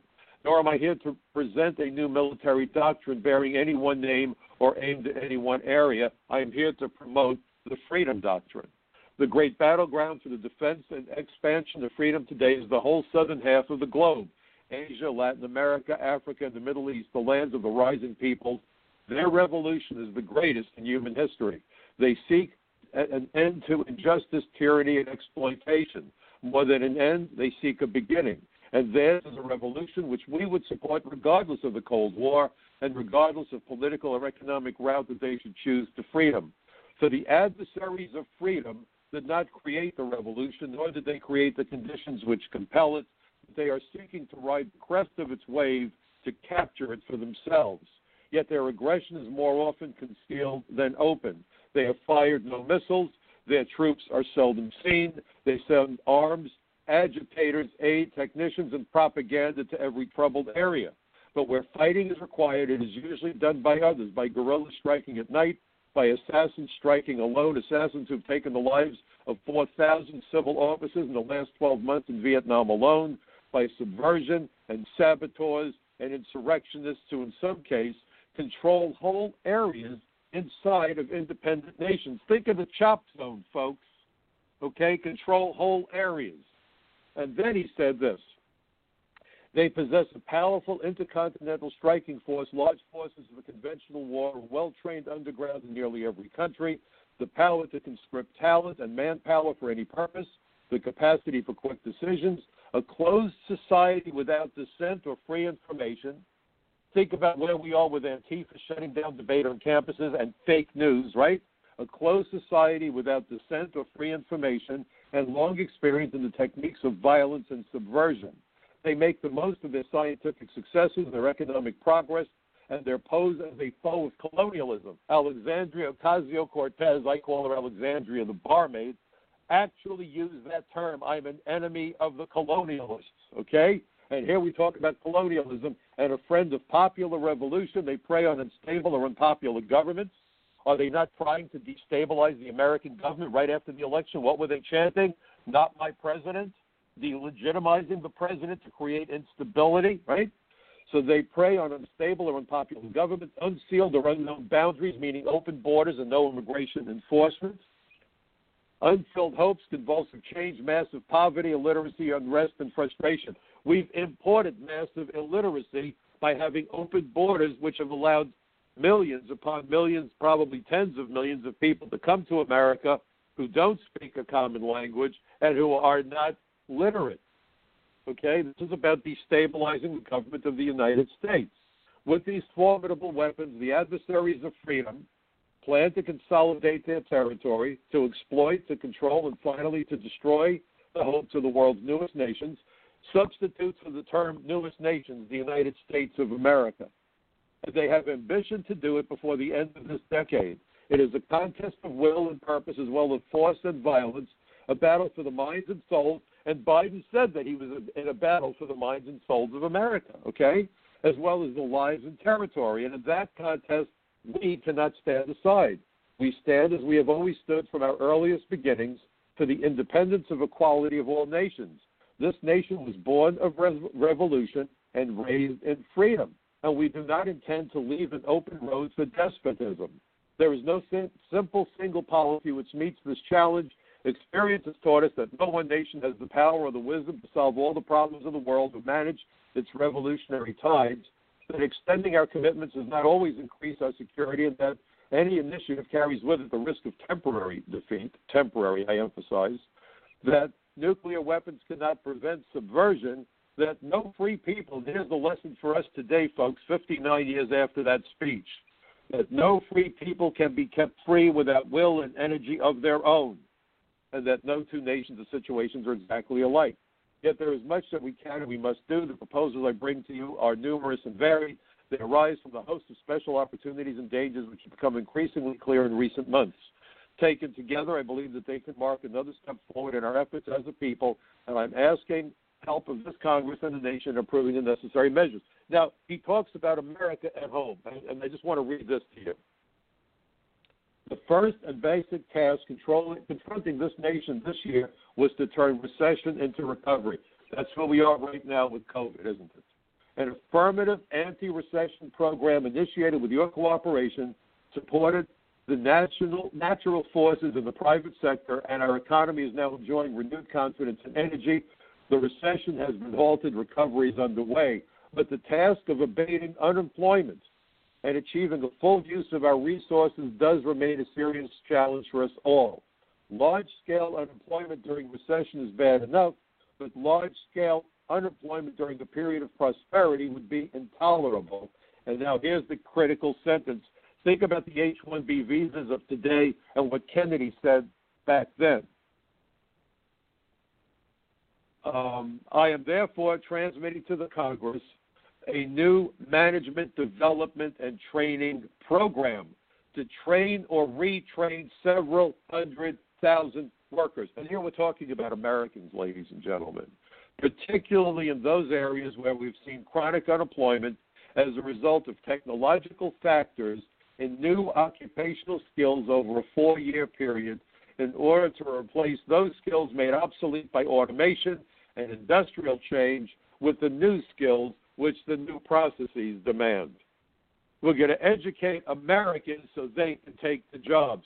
And when Sputnik was launched by Russia, Eisenhower didn't say get India on the line so they could send us their engineers. He said we're going to teach American kids science and math so that America continued to lead. How in the world have we gone from a self-reliant nation with more than double the population we had during the administration of JFK, and we're told that the only way for America to succeed is to import an army of foreign workers? Where am I getting that wrong, folks? You know, I've made a question. I think I've asked you this over the years.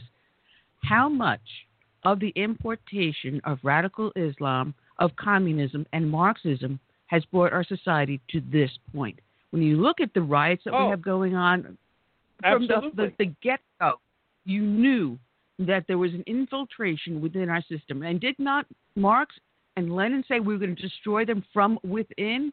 They have been working on us, not for decades, but for more than 100 years. And we've been just sitting back and letting it change. And look at what is now happening with Betsy DeVos at the Department of Education. This is the first time, to my knowledge, this is being done. Again, Why do you think both sides of the aisle are freaking out? Because Betsy DeVos, when they saw how the chairman of the chemical biology department at Harvard University had allegedly received a ton of money that he concealed from the federal government by the Chinese government. He was working in the laboratories in Hunan, down the road from where the COVID virus is believed to have formed. Okay? Didn't report it. So he's being prosecuted for that. He just added additional charges of income tax evasion that he failed to report on that income. So she opened up an investigation, and they've identified so far at least $6 billion with a B. I'm going to sound like Carl Sagan. Billions of stars, well, billions of dollars. Over $6 billion pumped into universities that they have not reported. And where is the money coming from? Saudi Arabia, Qatar, we believe China, number one, Russia, maybe Iran. Well, why are they pumping? And this is the money they didn't report. They reported other billions, and we believe there's more money they don't know about yet. Why do they do it? They control the faculty. They control the curriculum. China bought up a Spanish radio station just on the other side of the U.S.-Mexican border in Mexico. It's no longer Spanish. It's now Chinese, and it bombards the southern half of the United States. The Southwest is a very powerful station with Chinese propaganda to keep their citizens in line. And they have something called the 1,000 Grains of Sand program, in addition to the 1,000 Talents program. 1,000 Grains of Sand, they instruct their students who come to the United States that they must bring home a piece of technology. So they don't say to some student, oh, get us the blueprint for the F-22 or the F-35 fighter plane. They'll say, get us the landing gear, get us the control surfaces, get us the avionics. So everyone brings back a grain of sand, and then they reassemble it in China. They get jobs working for military contractors. Trump comes along and says, wait a minute, why are we teaching Chinese engineers how to build airplanes? They're building up their Air Force, and they're threatening us with our own technology. They built the artificial island in the South China Sea. And so how have they built it up? Using the lessons they've learned in our universities. Now, what's remarkable, and I think I mentioned it before, on February 24th, 1998, the Senate Judiciary Committee held a hearing on foreign terrorists operating in the United States, and one of the participants was Dianne Feinstein. And back then, maybe we should end the visa waiver program. It was a pilot program then. Well, I've been screaming about that forever. And then she said, we shouldn't be giving visas perhaps to aliens that come from countries that sponsor terrorism. It's exactly what Trump said.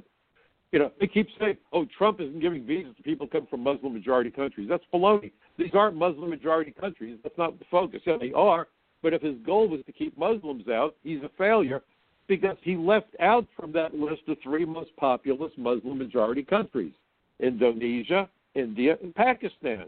It's about countries that sponsor terrorism, and we're unable to screen the people who come here from there. But that's not how the media portrays it, and I wish Trump would go on television and straighten that lie out. So look at what we've done. We've educated our enemies. We've enabled them to have access to our students. COVID makes kids more reliant on computers, and you know where Bill Gates' head is at. And there are some schools telling the kids not to share what they're learning on computer with their parents. Who ever heard of parents being kept out of the loop where the education of their own children is concerned? That's been going on for... Look at all of these factors. What am I getting wrong here, Annie? There's absolutely nothing that you're getting wrong. These are all things that we have been screaming about for a long time. Now, you want your head to explode even further? I have a favor. I have a favor. That your head is going to explode over. In today's paper, and I caught this, United Auto Workers Union, the UAW, has now gotten 1,700, catch this, research scientists to join the union for better wages and working conditions. Now, these are individuals that go in an entry-level position, work their way up, and eventually become heads of labs. So what the heck do they have to do with the United Auto Workers Union? They are so desperate for membership, they're going anywhere and everywhere just to prop them up and keep them going. Well, and what we saw when I was an agent, you know, they used to have those jingles on TV, look for the union label. I won't sing. You know, I used to make money with my singing. People paid me not to, so I won't do it to you. I know how you sing. I hate you too. Listen, I was told that the best song I ever sang was "Far Away." The further, the better. So, but the point of the matter is that the illegal aliens were represented by the ILG, that clothing union. Now, they would actually have bail bondsmen come to our office if we raided a factory to bail out the illegal alien women that were working in the sweatshops. Sometimes their bail bondsmen would beat us to the office. Think about that. So they don't care about American workers. Right. They just want and it's the same thing with the politicians. They want more members because it means more dues, which is obviously more money, and the more people they have, the more political leverage they have. Money and power, the elixirs of what this is all about. So some unions would go nuts. Like a lot of the construction trade unions, I think they're still pretty good on it, don't want illegal aliens because they understand that it's destroying jobs. But you have other unions that couldn't care less. A warm body is a warm body. And that was why when Trump said we ought to take a census and differentiate who's an American citizen and who isn't, went crazy. But that started with Jimmy Carter. Jimmy Carter ordered immigration agents to make no arrests during the census. Why? Because he wanted illegal aliens to be counted. Why? Because that's how you gerrymander congressional districts and electoral votes in the electoral college that determines the outcome of the presidential election. So we had one guy in my office get into trouble because he arrested an illegal alien without getting permission from Washington, even though the guy had a rap sheet a mile long. You made an arrest without saying, may I? Did anybody else have that restriction? No. Did DEA get the orders, don't make arrests during the census? No. Did ATF get told don't lock up people with guns during the census? But immigration agents were told you will not or else. So you had to get special permission. Well, the guy is wanted for murder, yada, yada, yada. Okay, but you're only arresting him, and don't make a big deal about it. Go quietly. Why? And Obama did the same thing. Why? To gerrymander electoral votes. So they're being represented in Congress even though they shouldn't be here. Now, understand the history of immigration law enforcement. It was actually FDR who wanted immigration enforcement to get America out of the Depression. It was FDR who said, we're going to do a 40-hour work week with no overtime. He said, look, if you have enough work that you need to have people work overtime, don't give them overtime, hire another worker. Why? I want as many people off the unemployment line as possible. Makes sense. The Labor Department ran immigration. It changed during the Second World War when we saw saboteurs coming here from Germany, and there were concerns about Japanese saboteurs, and they said, wait a minute, this isn't just about labor, this is now national security. So they moved immigration from the Labor Department to the Justice Department. Then they moved immigration from the Justice Department to Homeland Security, but then look at what we did. If I read the rest of the host Cutler statement, he talked about how they cut immigration in half, which they never should have, Customs and Border Protection versus ICE. That should not have happened. That makes it totally unwieldy, so they can't share information with other agencies without them having to go to two separate places. This is something called the third agency rule. They also blended immigration with customs and agriculture and the sky marshals and the GSA police. Why? That doesn't help enforcement. And then it turned out that most of the people put in charge had zero immigration experience. Why was that? Because they had no inclination and no desire to enforce the immigration laws. And that was when Hosteller said what the Bush administration did, what this administration did. He didn't say Bush, the administration. Gave us immigration incoherence and prevents the securing of our borders and protecting the American people. So both sides of the aisle are in on it. That was why Jeb Bush, if you remember during the debate, said, illegal immigration is an act of love. And I wrote a commentary where I said that Jeb was looking for love in all the wrong places. An act of love. They're globalists. George Bush Sr. talked about the New World Order. Okay? So please understand what we're witnessing. Immigration is a delivery system, as I pointed out earlier. And everyone is literally making out like a bandit, except the average American who's losing his or her job or facing wage suppression. Look at the ability we have to support ourselves. When I was a kid, it was typical for the average family to have two cars in the driveway they were paid for. Who in the world could buy a car today if you're going to buy a new car? Most people lease. Why are they leasing? Because they don't have the money to shell out for a car. Everything that we're done is downsizing. And the real game plan, if the Democrats win, and there have been articles about this, suburbia has got to go. And this is in line with what I just said about how many hundreds of the fact of 100 million kids coming to America. They want to change the zoning laws of the suburbs. And there was one guy who wrote this article that he came to America from, I forgot where, Pakistan or wherever, and he grew up in the suburbs. It was so beautiful, but that's antiquated and it's unfair, this use of land. We've got to get rid of single-family homes and big lawns. They need to be dug up and flattened, and large apartment houses need to be built because there's no place for the people to stay. In New York City, just before COVID, de Blasio said, we need to change the zoning laws so that people can live in basements and in garages and in little houses and backyards. What, dog houses? Well, didn't AOC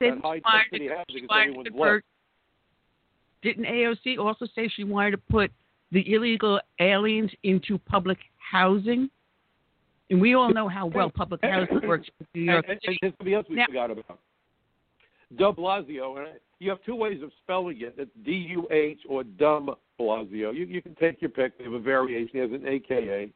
De Blasio, AKA Dumb Blasio, said that we got to get rid of those glass and steel office towers. Maybe that's why he wanted to see the fires. He said they're energy inefficient. So all this talk about the Green New Deal, but again, what's the environmental footprint of 100 million people? So if they get their way, we're going to legalize the world. Anybody who's here, no matter how they get here, will get free health care, which would turn America into the ER for the world. So if you need emergency treatment at a hospital, now maybe you got to wait behind 20 people. We do that, it'll be 200 people if you're lucky. And so you're going to be attracting people with dangerous communicable diseases. The hospitals don't have the staffing or the meds or the facilities. This is a catastrophe waiting to happen. And it's being done, I believe, by design. And here's the other point. Joe Biden. All right, because I want to make your head explode again. Good. Go ahead, because then after that, I'm going to make your head explode even further. Go ahead. Oh, boy. Well, Joe Biden, if he's doing the deals that we keep hearing about, the $1 billion-plus deal with China and all this, you and I both know that the mob respects cops until cops become dirty, and then they use them like a hooker, okay? Because they now own the cop. The honest cop, they have respect for them because they know that guy's playing by the rules. They expect that. They can deal with that. Once they buy a cop, they own the cop. The same thing with crooked politicians. Once you take money that you shouldn't be taking, or a favor, or they get you on film doing the horizontal mambo with a 12-year-old, or God only knows, and with this business with Epstein, nothing is off the table anymore. If you had any doubts, I mean, look at the perversity and the madness that we're witnessing from our so-called leaders, okay? Once they've got you with your hand in the cookie jar or wherever else it shows up, they own you and they blackmail you into submission. One of the first things we were warned about when I got my security clearance, be careful who you're messing with because you could get blackmailed and you have a security clearance. You could be coerced into doing things that could endanger public safety or national security. Call campaign contributions what they are. They are bribes, plain and simple. And when politicians tell you, I don't take PAC money, political action money, that might be true, but the party does, and the party becomes the money launderer for the campaigns on both sides of the aisle. We now have the best government money can buy, and that's why they make the decisions that they make. They know that they're operating against the best interests of their own constituents, but they don't care because all they then do is the magic act to convince the constituents they're doing what they want while making certain that they don't offend the people who offer them the campaign contributions, which are bribes. Think of it this way. I think that the lobbyists, for the most part, are disgusting, but the politicians become the employees of the lobbyists. The employee writes the check. The employee cashes the check. Who's writing the check? The lobbyist. Who's cashing the check? The politicians. That's why we're in this mess that we're in today.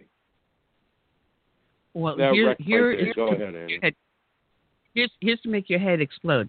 Because right now, our family growth, we are not producing enough American children to support the older generation. You know, we need 2.5 individuals for one retiree.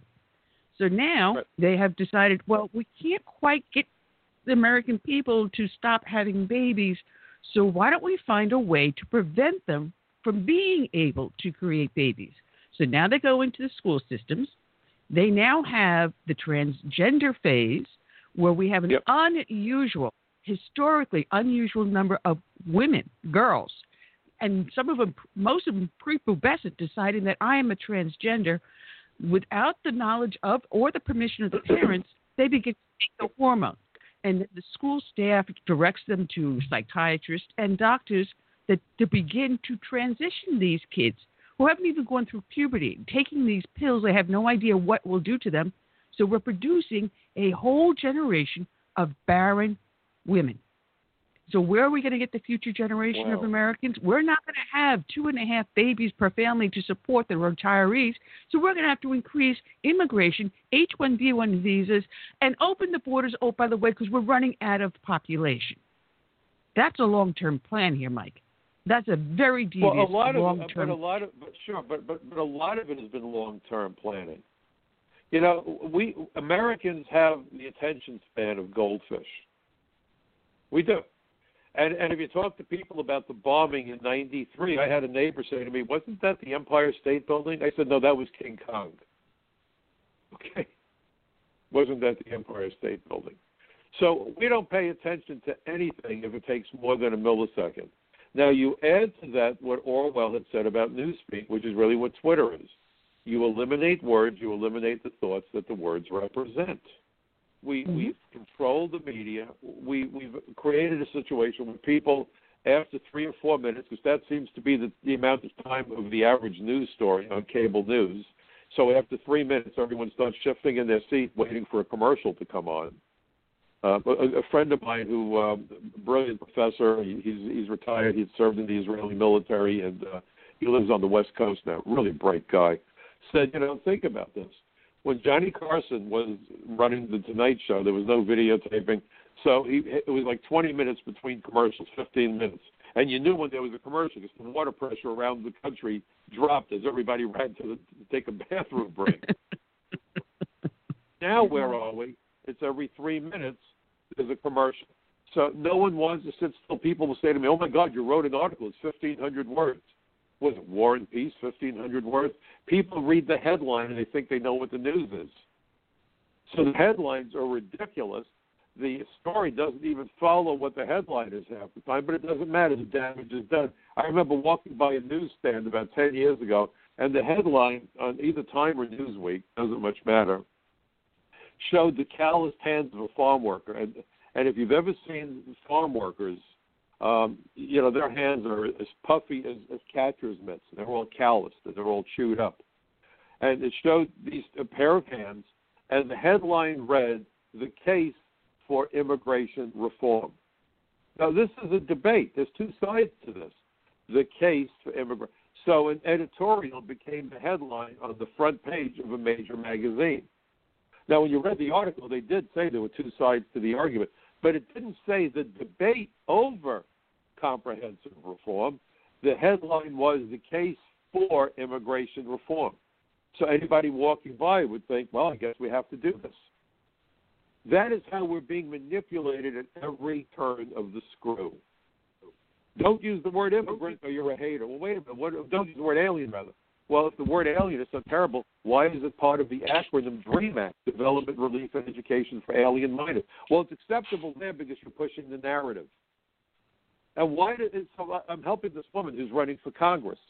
I won't tell you who she's opposing, but it's a significant player in the Democrat Party. And I said, immigration is the key issue. She said, I don't want to get involved with that. It's too emotional. I said, it is emotional. The emotions are on our side. She said, how? Then I sat her down and explained it to her, and her chin hit the table. She said, I never thought of it. I said, of course it's emotional. When you have gang members killing people, mostly, by the way, within the Latino ethnic community. And it's not only MS-13. You have Asian organized crime, the Asian gangs. You have the Jamaican drug posses. Look, you dealt with all the flotsam and jetsam that I did. This isn't about brown skin. They make you believe it is. And then, oh, my God, blacks are being killed by the cops. So here's the question that I have. And you're a former cop, so let's look at this. More whites than blacks get killed by police.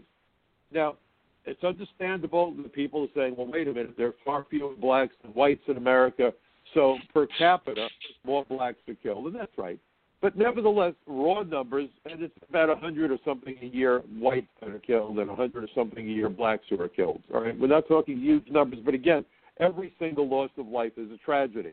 So that as soon as there's a black who is killed or shot by a cop, bango, front page, and the camera footage is released. Tell me, Annie, when was the last time you saw the footage of a white guy getting shot by the police? The 12th of November? Never. No. Never. Now, here's my question. What about black cops that are killed by black gang members? You had a retired captain. I'm just his name. I just had his name. Yes, so here's my question. As they looted, they stepped over his body as he lay dying.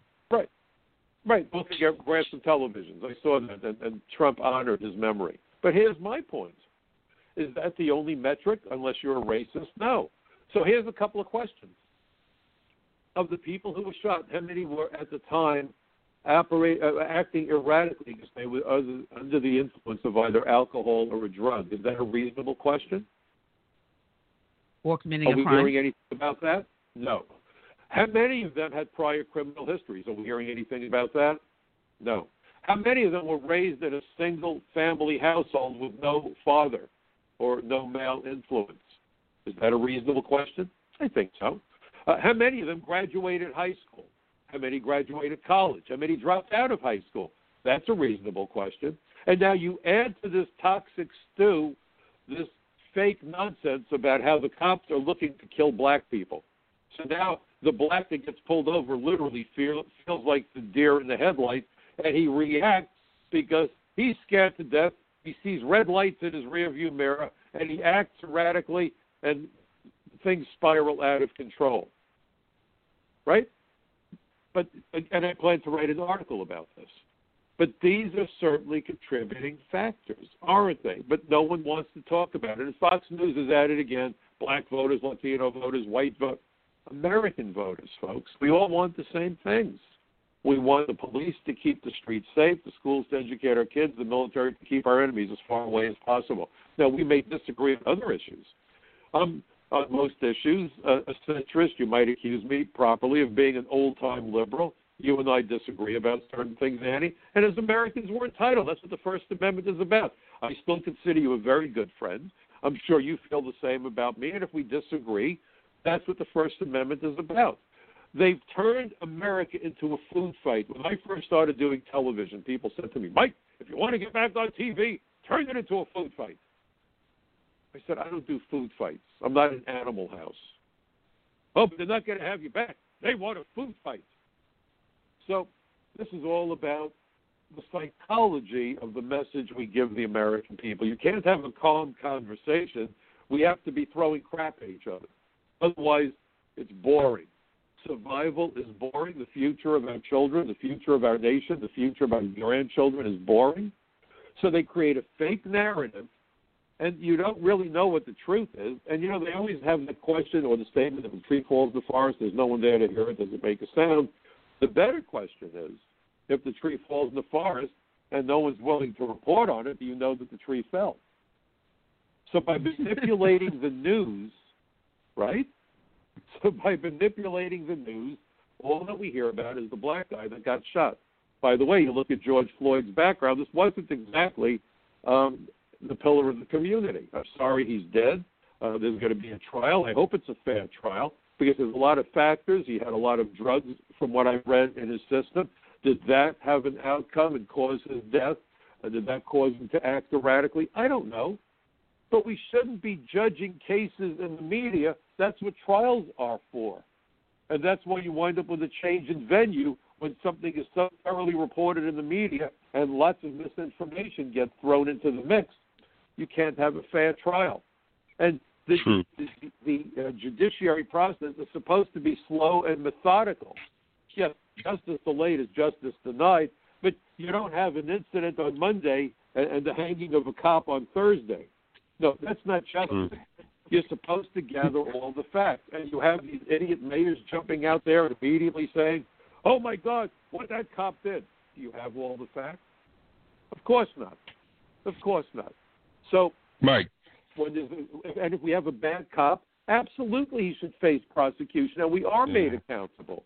But you've got to be fair in the way that we look at the issues. You have cops who shouldn't be cops. By the way, I got to give you good news, because I've said this.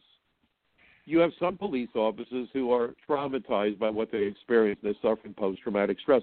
Maybe we ought to give cops an early out with a pension, reduced pension, but it's like being in the military. You do 5 years, and now you can leave, and you can be thanked for serving your community. We give you the equivalent of an honorable discharge, and you become a cabinet maker or a school teacher or a librarian, or you open a butcher shop, whatever. And you've served your community, and you move on. So Trump is now putting money into psychological services for law enforcement. I think it's a wonderful thing to do. The other thing they ought to be doing, and I told this to Congress, is you should be subpoenaing from every law enforcement agency, at least on the federal side, the critical elements of the job description and job evaluations, performance evaluations. Why? Because if you have a department that tells a cop, we're going to measure your effectiveness, for example, by how many arrests you make, then you're telling that cop that he needs to escalate situations to the point where he can put handcuffs on somebody if he wants to get ahead in his career. Do we really want to do that? So how do we evaluate law enforcement? How do we instruct them to conduct themselves? Am I right or wrong on that one, Annie? You sound very good. Curtis had a question for you, though. Go ahead, Curtis. Sure, Curtis. Go ahead. Yeah. Mike, we all know Trump is like a chess player. You know, he's usually 5 or 6 steps ahead of his opponents. And now when he wins again in November, I have no doubt that he will. What do you think his next move? What do you think his next move will be when it comes to immigration and what he can do and what you think he will do? Well, it's a great question. I had members of Congress who wanted me to work for the Trump administration. I know they plagiarized some of my writings and some of the executive orders. It was interesting. They even plagiarized something I had written for his inaugural. I said I'd love to have a president or at least a politician willing to take a pledge of allegiance to the American people, much the way we say a pledge to our flag and to the republic for which it stands. And if you remember, the president during his inauguration said he pledges allegiance to the American people, or words to that effect. It was kind of stunning. I said, my God, I've been plagiarized, but by the president. Okay, I'll accept that. I can live with it. Really, the key to immigration, if they put me in charge, I could solve the immigration crisis almost overnight. What do you think of that? And it starts with interior enforcement. We only have about 6,000 ICE agents right now, and they're doing all kinds of jobs. They're involved with money laundering and kiddie porn and intellectual property theft. That's baloney. We need to have, I would argue, at least 30 to 40,000 immigration agents, size basically the New York City Police Department. And they need support staff and resources. And here's the reason I say it. Because, and in fact, I spoke about this when I testified before the Immigration Reform Caucus 5 weeks after 9/11, and I called it the Immigration Enforcement Tripod. The inspectors enforce the laws at ports of entry, the Border Patrol between ports of entry. We've always ignored interior enforcement. And in fact, as I noted in my article, interior enforcement is critical for a bunch of reasons, including the so-called war on terror. And that's something that most people don't realize, because what the 9/11 Commission said, there was many passages about it, but just to pull up this one sentence that I included, because I think it really makes a clear point. Thus, abuse of the immigration system and a lack of interior immigration enforcement were unwittingly working together to support terrorist activity. It would remain largely unknown since no agency of the U.S. government analyzed terrorist travel patterns until after 9/11. This lack of attention meant that critical opportunities to disrupt terrorist travel and therefore deadly terrorist operations were missed. So if you have enough agents, you can go after immigration fraud, which is the key method of entry and embedding for the terrorists. You can do a better job of going after employers who intentionally hire illegal aliens. You can assign more agents to task forces. I was with the Organized Crime Drug Enforcement Task Force for 10 years. We can certainly put more people into the Joint Terrorism Task Force and the Gang Task Force. So if we had more interior enforcement, that would be the critical issue. Because we know that any alien who's determined to run the border will ultimately succeed. You know, I like to ask people, how many times does an alien have to run the border to get into the United States? And the answer is a very simple answer. One more time than the number of times they get stopped. If they get stopped 10 times, they make it on the 11th. If they get stopped 5 times, they make it in on the 6th. Whatever. But at the end of the day, where are they heading? To the interior of the United States. And right now, once they get past the border, they're almost home free. As I explained it when I did my last hearing before the Senate Judiciary Committee, and I was specifically talking about Obama, I said they've essentially fired the starter's pistol for aspiring illegal aliens from all over the world. And for those folks, the finish line is the border of the United States. So to change that dynamic, no alien who is illegally present in the United States should be able to go to sleep at night, put his or her head on the pillow, and be confident that tomorrow won't be the day they get caught and face consequences for being here illegally. So I think interior enforcement is very critical. There's got to be legislation to end sanctuary cities. Sanctuary cities threaten all Americans. Why? Well, you could use New York City as a great example. New York City has the biggest police department in the United States. Why then would El Chapo Guzman, the most prolific and violent drug trafficker in Mexico, use New York City as his hub? Well, geographically speaking, it's like real estate, location, location, location. New York is by the airports. We have the trains. We have subways. We have the Canadian border. We have seaport. Wow, we hit the trifecta. New York is a border state. Okay, people don't think of it that way, but it is. We have 50 border states. New York is a big one. It's believed New York has more illegals than anybody else. But why would you come to New York and set up Drug Central here? Because of sanctuary policies. That's why. You eliminate sanctuary policies, suddenly immigration becomes a major weapon. I worked with Al D'Amato to create the aggravated felon reentry law, which makes unlawful reentry for criminal aliens a 20-year felony. Prosecutors love prosecuting it now. It used to be a 2-year crime with no distinction about criminals. Why bother? 2 years in jail, it's a joke. 20 years, wow. And it's a case you can put together in an afternoon. You don't need a lot of evidence. You don't need surveillance. You don't need wiretaps. You got the warm body. You run the fingerprint. You find the fact that the guy was previously deported. You get a hold of his file. You match the prints. You can run the system. It shows he never applied for permission to reenter the United States. You've just gathered all the evidence you need to go to a grand jury. How do I know? Because I did it a gazillion times. The grand jury gives you an indictment. You prosecute the guy. Plead not guilty to not being here. I'm here, but I'm not all here.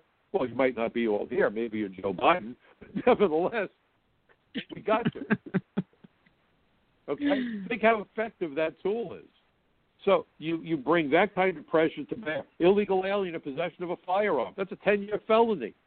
He doesn't have a gun. He only has bullets. Doesn't matter. Illegal alien in possession of ammunition that crossed the state line since manufacture. That's also a 10-year felony.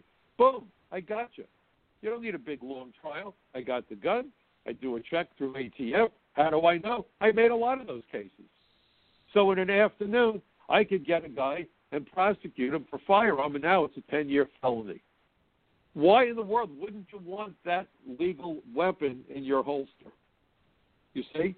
So interior enforcement, end of sanctuary cities, but the president needs to go out there and make a clear case that the immigration laws are not anti-immigrant. We want to protect ourselves from the criminals, the terrorists, dangerous diseases, and we're a country of limitations. And this, again, is where communication is failing the president. Because understand this. We've all had to make the party. It's Thanksgiving, it's Christmas, it's Hanukkah, it's Passover, it's Easter, it's a wedding, it's a graduation, and we make a party. And then we say, okay, who would we like to invite? You draw up a list. And then you go, holy smoke, we got 83 names. We can't fit them in our backyard. So you start taking people off the list, not because you hate them, but because you don't have the money and you don't have a big enough backyard. True or false? So the point is that it's not about America hating foreigners and we have xenophobia. It's that America is a country of finite resources, just like families have finite resources. How's that for an analogy? That's absolutely perfect. Absolutely perfect. Lovely. As a matter of fact, everyone likes to quote the Colossus, the poem that's put on the foot of the Statue of Liberty. And they read the first part. And I'm looking to see if I know I printed it out, but I'm going to paraphrase it. The last part of that poem, it says, I hang my shining lamp at the door. Meaning there is obviously a door at the gateway coming into the United States. Right. And that lamp is there to shine the light upon who is entering. We want to know who's coming through that door. That's an important part and of by that the way, poem. I'm not all that religious, I confess, but doesn't heaven have a gate too? Ask Peter Frampton. He's still knocking. Exactly. So, wait a moment. But speaking of the gate, everyone said that the border wall was designed to keep out Mexicans. It's racist. Do you know that the border wall was not designed to keep out anybody? What do you think of that statement? Think about it. If the border wall blocked off ports of entry, then you'd be completely right. Does the border wall block off ports of entry? No. So what do I compare the border wall to? I love analogies, and I think you're going to enjoy my analogy, Andy. You ready for my analogy? Border wall is comparable to the velvet rope in the bank that guides the customer to the next available teller. The purpose for the wall is to have an orderly process where everyone who wants to come in and all of the cargo that they want to import goes through a port of entry so that it can be registered and vetted. Period. So the wall by itself stops no one. It just makes sure that it's an orderly process and that everyone is vetted and their entry is recorded. What is wrong with that? Here's my question, and I use this on Fox and Friends first. And by the way, folks, if you engage your neighbor in a conversation, don't end the conversation on a statement because you're just running your mouth. And it pisses people off. Ask a question at the very end. Questions are kind of sneaky. They don't go away. They rattle around in your head like a marble in a tin can, okay? Because you'll be sitting in traffic, walking your dog, taking a shower, and the questions will pop into your mind, and you'll start to think about it. Questions are critical. The art of the question. So here's my question. Would you get on an airplane if you saw people sneaking past the TSA? Nope. I don't think so. Nope. Okay. Then nope. Why are we being forced to live among millions of aliens who have snuck past the very similar vetting process we conduct at ports of entry? Well, Mike, we're running out of time. That's the question of the day. But, Mike, we're going to have to leave it there. People can find you today at 7 o'clock here on Blog Talk Radio. They can go to your website, which is your name, michaelcutler.net. Do you think after all these years I'd finally get your website correct? Just one of these days. Yeah, you sort of almost did. And I write for Front Page Magazine, and I do podcasts with Team DML, DMLnews.com. It's a subscription service, so please check it out. I do at least a couple of weeks for Dennis Michael Lynch at Team DML. All right, Mike. I'll be talking with you. You have a good day, and thank you for joining us. Take care. Thank you so much for having me. Stay well and safe, everybody. Thanks for having me. All right. My best to your husband, by the way. Thank you very much, Mike. Take care.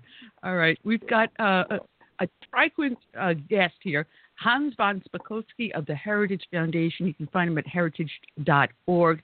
And he's a little shameful because he missed our last show, but we'll let him ride. Welcome aboard, Hans.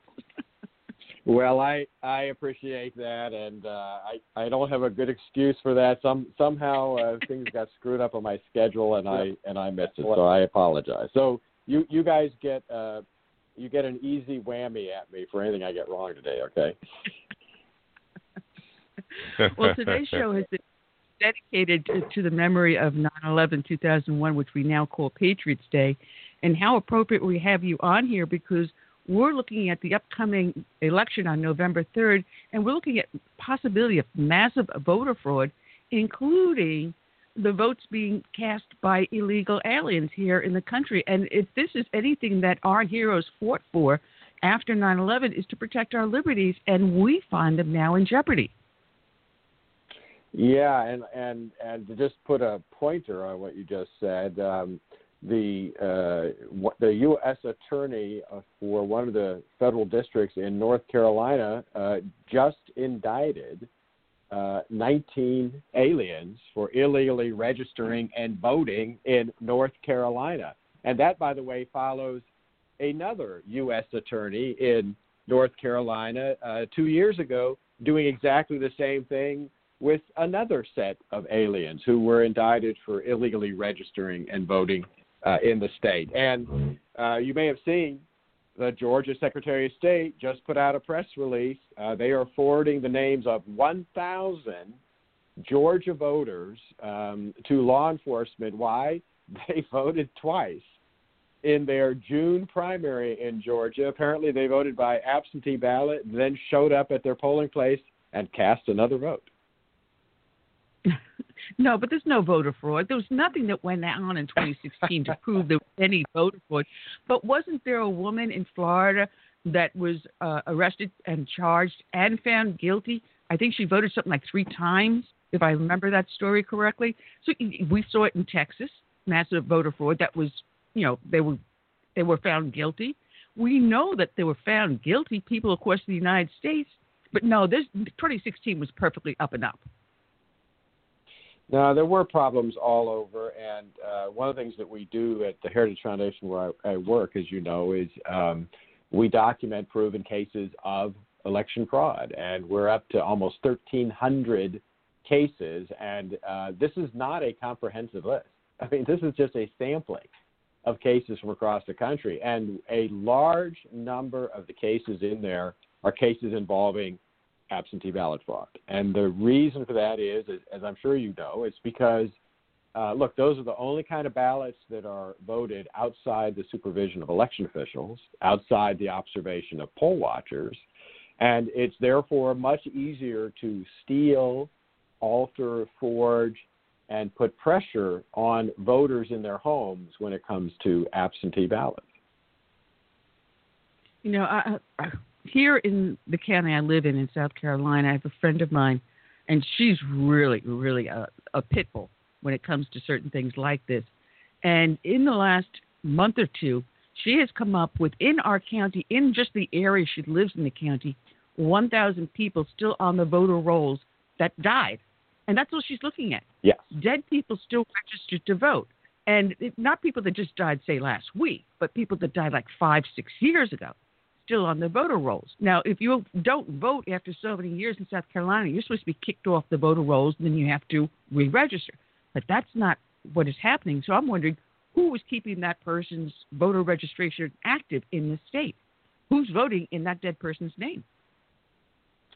Well, part of the problem here, and you're really putting your finger on it, is that unfortunately state election officials all over the country are doing a very poor job of maintaining the accuracy of voter rolls. They're not doing a good job of taking people off the rolls who have died, taking people off who have moved away.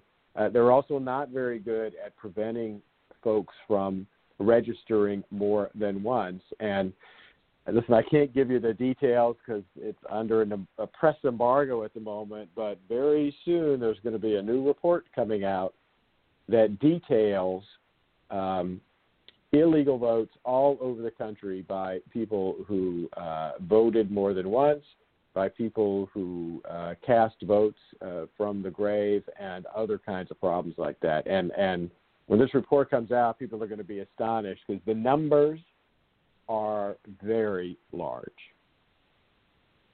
It's funny. Last night we had our county executive GOP meeting, and they were discussing how to get people to get out and vote.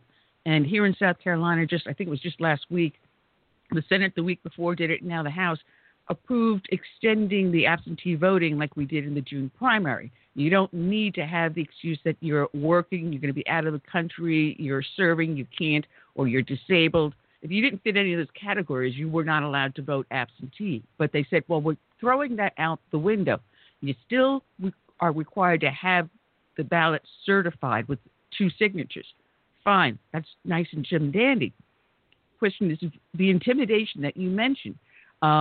your next door neighbor or your son is telling you this is how you're going to vote, and you're a senior citizen, and they'll withhold your Social Security or any care for you unless you fill out that ballot. That's a very real problem, the disenfranchised senior citizen and disabled. Well, unfortunately, you're right. In fact, that's a common feature in the proven absentee ballot fraud cases that we see in the database we maintain. And in fact, there's a great description of this. One of the cases, I've actually written about this. I wrote a case study about it. It was published just a couple of weeks ago by Heritage. Look, there's this great case. I actually should say terrible case. Back in 2004, the Indiana State Supreme Court overturned an election in East Chicago, Indiana. And the reason they overturned it was because of widespread, massive absentee ballot fraud. And one of the things the judges said in that case was the voters who were targeted by the vote thieves were people who were poor, elderly, didn't speak English as their first language. In other words, legal immigrants, people who are citizens now, and minority voters, people who didn't have a lot of knowledge of the voting process or could be pressured and coerced to vote a particular way. And that's, like I said, that's a common feature, unfortunately, that you find in many of these absentee ballot fraud cases. Well, here in our county, we're trying to push for in-person voting. And, I've said this on the show, and I think people are starting to listen here. If you can go to Wally World and you're standing within 3 feet of that cashier and they are taking your credit card or your money and handing you change or your card back, they're not wearing gloves. All they have is a mask. They're manhandling your items, putting them in the bags to put into your cart. They're not being sanitized before they touch the polling place. As soon as you hit the door, you're checked. You have a mask on. You go up to the table to sign in. The pen is sanitized before you are given it to sign. Matter of fact, they don't even touch it once they sanitize it. They just put it on the table, let you pick it up, and clean it once you're done. You go over to the machines. They sanitize the machine after the last person voted. And then when you go up, they just double-check and sanitize it a second time. So if that is far cleaner than Wally World, then why is it an inconvenience to vote in person? Can you answer that question? No, I mean, it's not an inconvenience. In fact, you're exactly right. And look, we know this can be done because, for example, Wisconsin held their primary on April 7th, right at the start of and in the midst of COVID-19. And, yeah, a lot of people there voted by mail, but they had polling places open, and several 100,000 residents of Wisconsin voted. They did everything you're talking about.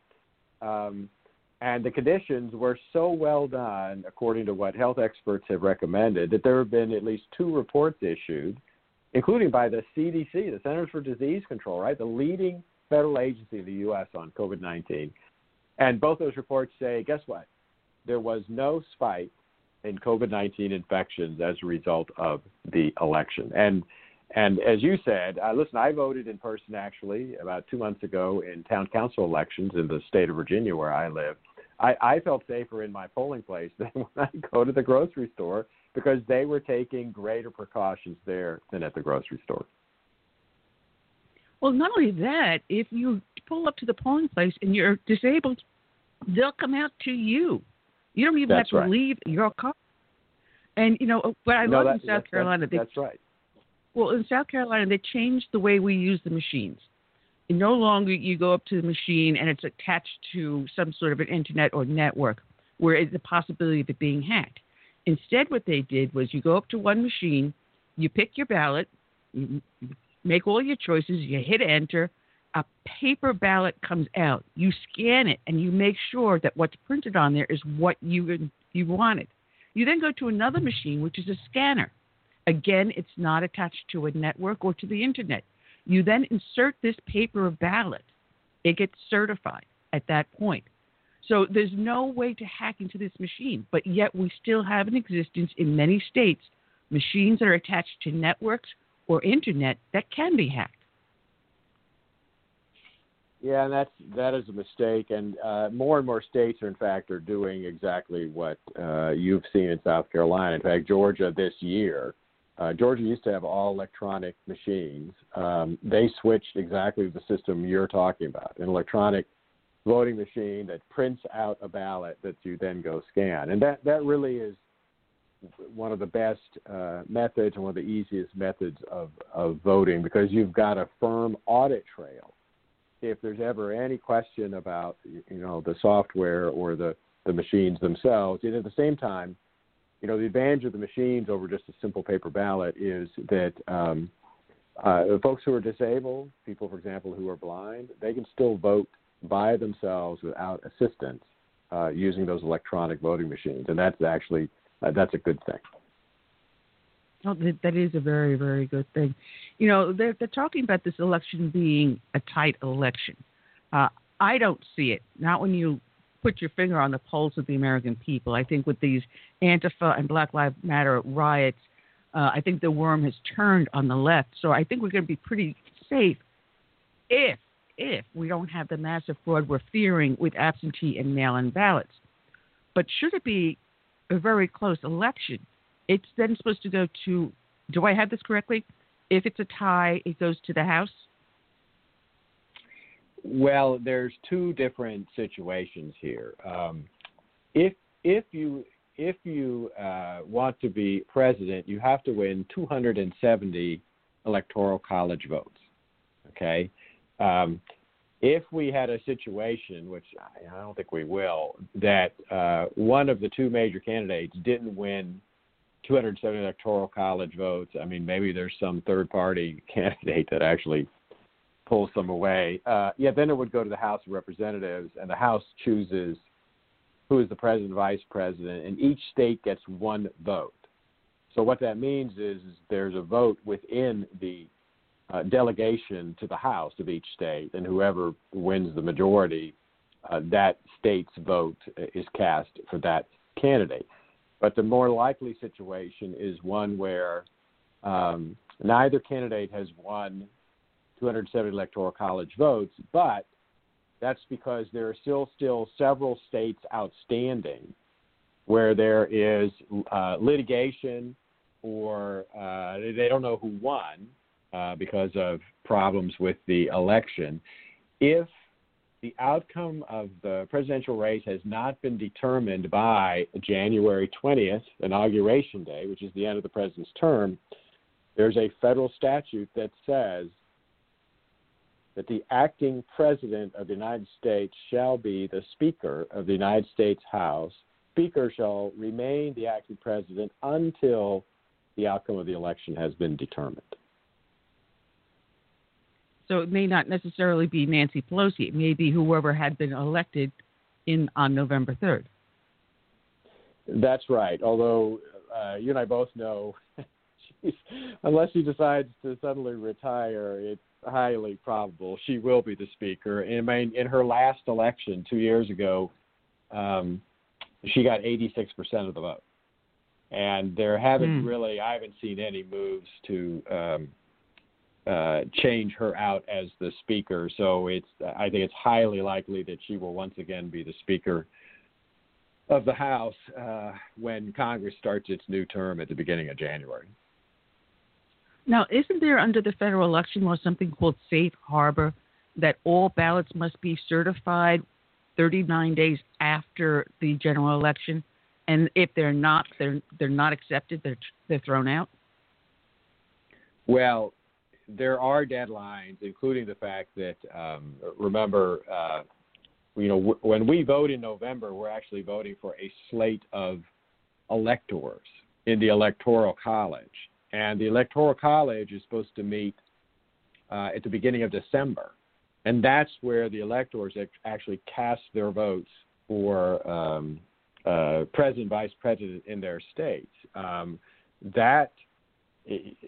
Once they do that, the vote is supposed to be totaled up and shipped to the House by the states. And the problems that could be caused is if the outcome in a state hasn't been determined by the time the electors are supposed to vote, and the states start missing their deadlines. I don't think there's any way Congress would throw out a state's results because they're late, but the problem will be if states don't send them results because they haven't been able to determine the outcome of the race in their state. Well, how would this then play in with the national popular vote referendums that have been going on in multiple states? If this state has not certified all the votes, would that state then say, instead of worrying about the votes, we're just going to say the national popular vote said, and this is how we vote? No, because the national popular vote plan that you're talking about, this is something that's been being pushed around the country. 15 states and the District of Columbia have now adopted it. The National Popular Vote Plan is a state compact. The state compact is a contract between states. And the states that have passed this compact, basically what the compact says is once enough states have passed the compact that represent 270 electoral college votes goes into effect. They don't have 270 electoral college votes. They won't have them at this election. So the NPV is not going to go into effect after the November election. Well, now there was also thrown out the idea that if there is no clear winner, or we have drastic problems with these mail-in ballots, that there would be a presidential redo. Is that even possible? No, that's not possible. It's not impossible, but there's no way that a national election would be redone. There is a very remote possibility that the election in one particular state could be redone. I mean, we've had many instances in our history where judges have ordered a new election because of fraud or other problems at the local and state level. In fact, we just had that happen in Paterson, New Jersey, where they recently had a municipal election, all-mail election, had so many problems with the election, including 4 locals getting charged with criminal absentee ballot fraud, that a judge has ordered a new election. But that's never happened in a presidential race that a state was ordered to rerun the presidential election in that state, and I just don't think that's likely. Hans, this is the co-host. Yes. Aren't there cases in court right now pertaining to this massive voter ballot mail-out? And yes, if we should hear from them, will that be? I mean, will it stop those states who are already or about to implement this? Well, what's going on right now is, look, I've been in the election field for a very long time. I've never seen as many lawsuits filed before an election as I've seen this year. At the last count, there were upwards of 160 lawsuits have been filed. Now, most of them have been filed by the left side of the political aisle. A few have been filed at the right side by the Trump campaign. But what these lawsuits, what the vast majority of the lawsuits are doing is they're trying to change state election rules so that, first of all, they get rid of any states that would, like South Carolina, that requires an excuse to vote by absentee ballot. They're trying to force election officials to actually simply mail a ballot to all registered voters. And they're also trying to get rid of the safety protocols that we have on absentee ballots, such as requirements that a witness, witness your signature, you the voter, and then sign the ballot. They're trying to get rid of voter ID requirements in the few states that have them. They're trying to make all kinds of changes like that, and at the moment,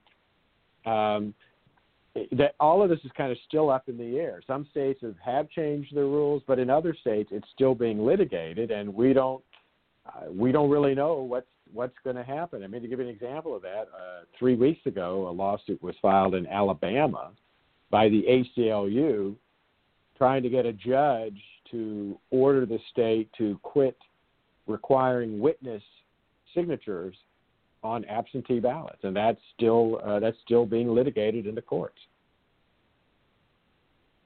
Well, they're trying that here in South Carolina also, and I have a funny feeling the court case is going to get kicked out because, unfortunately, the two litigants that brought it before the state system actually posted on their Facebook page showing them out there dining with friends and this and that. But they're going to be so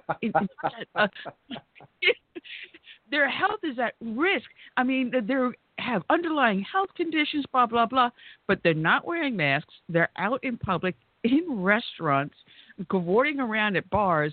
But they want no witnesses and a mail-in ballot. I don't think that lawsuit in South Carolina, a solid red state, is going to go very far.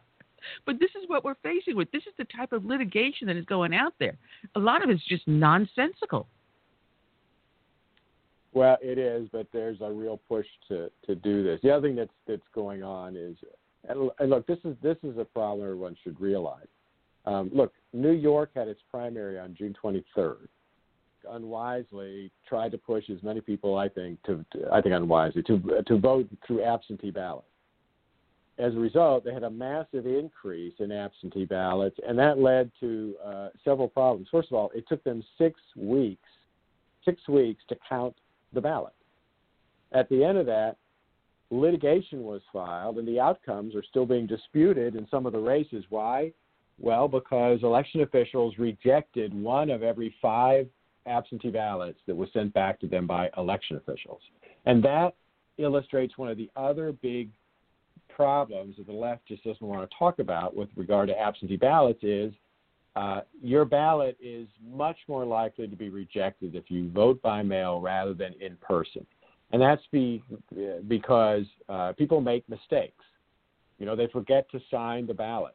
They don't fill in all the information on the absentee ballot they're required to. The post office doesn't deliver their ballot back in time, and sometimes the post office doesn't postmark the ballot envelope. So when election officials get it, they reject it because they don't know if it was mailed, by the end of election day.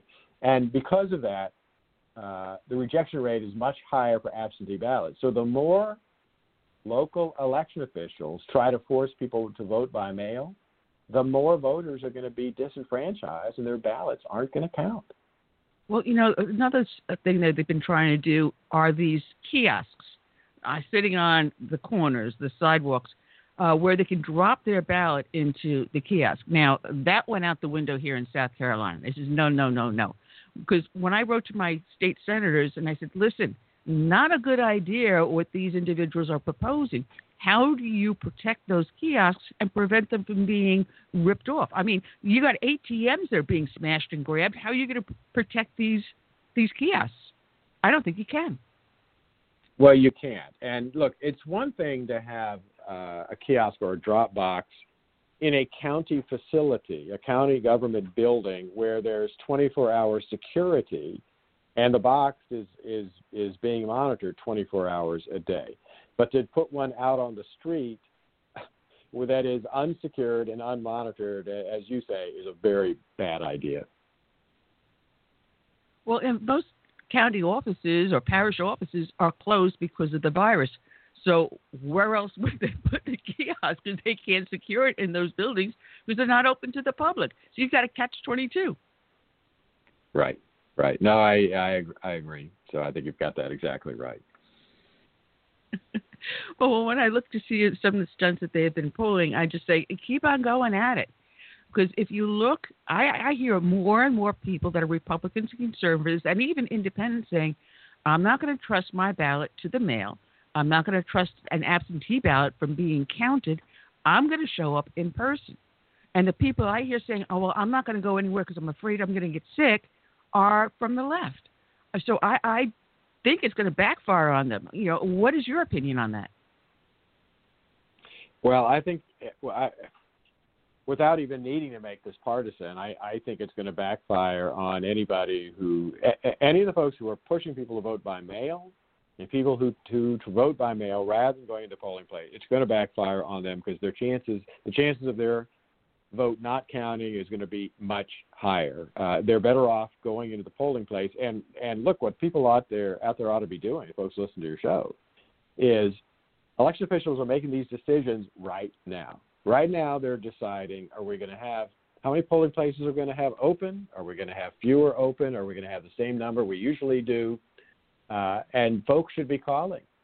Call their county election department and say, look, you need to have all the polling places open. We demand the right to vote in person. We do not want to trust our ballot to the Postal Service to deliver, or some stranger who shows up at our front door and offers to perhaps deliver our mail. But folks need to be lobbying their county election departments right now, because right now the decisions are being made about this. Well, that brings up another point of vote harvesting. A lot of people don't understand that in their state there may be vote harvesting. I was shocked to find out that an individual in South Carolina can collect up to 12 ballots and turn it in. That's vote harvesting. California, we saw massive vote harvesting out there in the last election. Yeah, and it's a really bad idea for states to allow that. What vote harvesting means, folks, to understand it is, look, when you vote by absentee ballot, you can mail your ballot back. You can hand deliver it to election officials at the county elections departments, or usually a member of your family can hand deliver it for you. But in states like North Carolina, for example, third parties are not allowed to pick up and deliver your ballot. Unfortunately, in states that have legalized vote harvesting, they basically say, anybody can show up at your front door and offer to deliver your ballot. Well, what does that do? It means that candidates, campaign staffers, party activists, political guns for hire, people who have a stake in the outcome of the election are able to get their hand on something very valuable, your ballot. And you're trusting them to deliver your ballot on time without opening it up and potentially throwing it out if they don't like who you voted for, or potentially changing your ballot and doing other things that they shouldn't be doing. And that's just a very bad idea. As you know, that's what happened in North Carolina 2 years ago in the 9th Congressional District of North Carolina. Remember, the election there was overturned because a longtime political consultant there, he was working for the Republican candidate in that election, but he had worked previously for Democratic candidates, was engaged in illegal vote harvesting, where they were doing everything from forging signatures, forging witness signatures, changing ballots, filling out ballots for voters instead of the voters filling them out. And they did that enough that the State Board of Elections said the election has to be overturned. Well, I'm looking at the clock. We're down to our last 5 minutes, and it's always so much fun to speak with you because you are so knowledgeable. People can find you over at theheritage.org. I just want to ask one last question before I let you go. Did I read the statistic correctly that in 2016 there were 28 million ballots just never made it to the election boards? I know there were various instances where military ballots just seemingly just fell overboard as it was being transported to the combat and tour zones overseas. But is it really that high? 2016 saw as many as 28 million ballots just go missing? No, it wasn't one election. It was 4 elections. The U.S. Election Assistance Commission files a report with Congress every 2 years on the last federal election using data they've collected from the states. And those 4 reports indicate that in the last 4 federal elections, so we're talking about 2018, 2016, 2014, 2012, 28 million absentee or mail-in ballots were listed by the states as unknown. And what unknown means is they put those ballots in the mail to send to voters and then never heard another word about them. So they don't really know what happened to them. And look, it's possible that they got to voters who'd requested absentee ballots and the voters decided, I really don't want to vote. I'm just going to toss it out. Maybe that's what happened. But the point is the states don't know what happened to those ballots. And that's a lot of, again, a very valuable commodity floating around, millions, literally, of ballots that could change the outcome of an election. Scary, scary thought. Well, Hans, it is so much fun always to speak with you. We definitely have to have you back on. So I'm done whipping you with the wet noodle. All over, all forgiven. But I look forward to speaking with you again. And God bless you for the hard work you do. Again, you can be found at heritage.org.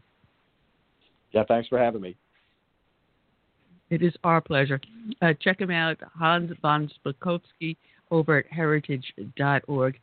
Curtis, I'm looking at what our schedule is coming up, and next week we are going to have two fantastic people. Dr. Ken Hansen, he's the author of a book called Whose Holy Land, and he puts forth the arguments for why Israel is a Jewish state and should remain and is properly Jewish land, or if it is Palestinian land by what history claims to be. So it is an interesting argument he puts forth on both sides, and I can guess you know which side he ends up landing on. That's going to be followed by Holocaust survivor Trudy Strobel and author Judy Saden, who worked as a playwright and poet. And they wrote this beautiful book called Stitched and Sewn, The Life-Saving Art of Holocaust Survivor Trudy Strobel. And I've just begun reading it, and it is a fascinating book, both authors, along with the subject of the second book. And then the following week, on the 25th, you're going to give me the names and times of everyone for that. But Congressman Ted Yoho, you remember him as the famous pissing contest between him and AOC. So Ted Yoho is going to be joining us again on the 25th. But that's all I got for now, Curtis, unless you have something to add for the last minute. Well, just take time today to remember 9/11 and hope that we can move forward as a country and be as united as we were for those few days after 9/11, that we can be that way in the near future. That's it, and have a nice weekend. Well, that's all we have for now, folks. I want to thank you for joining us. We will be back here next weekend. As I said, we've got an excellent show dealing with Israel and the whole, along with great authors and everything else. So until then, I want to leave you. Oh, good Lord. Here we go. Leave you with our closing, When the Roll is Called Up Yonder. Until then, I say good night and God bless. And remember those we lost 19 years ago today.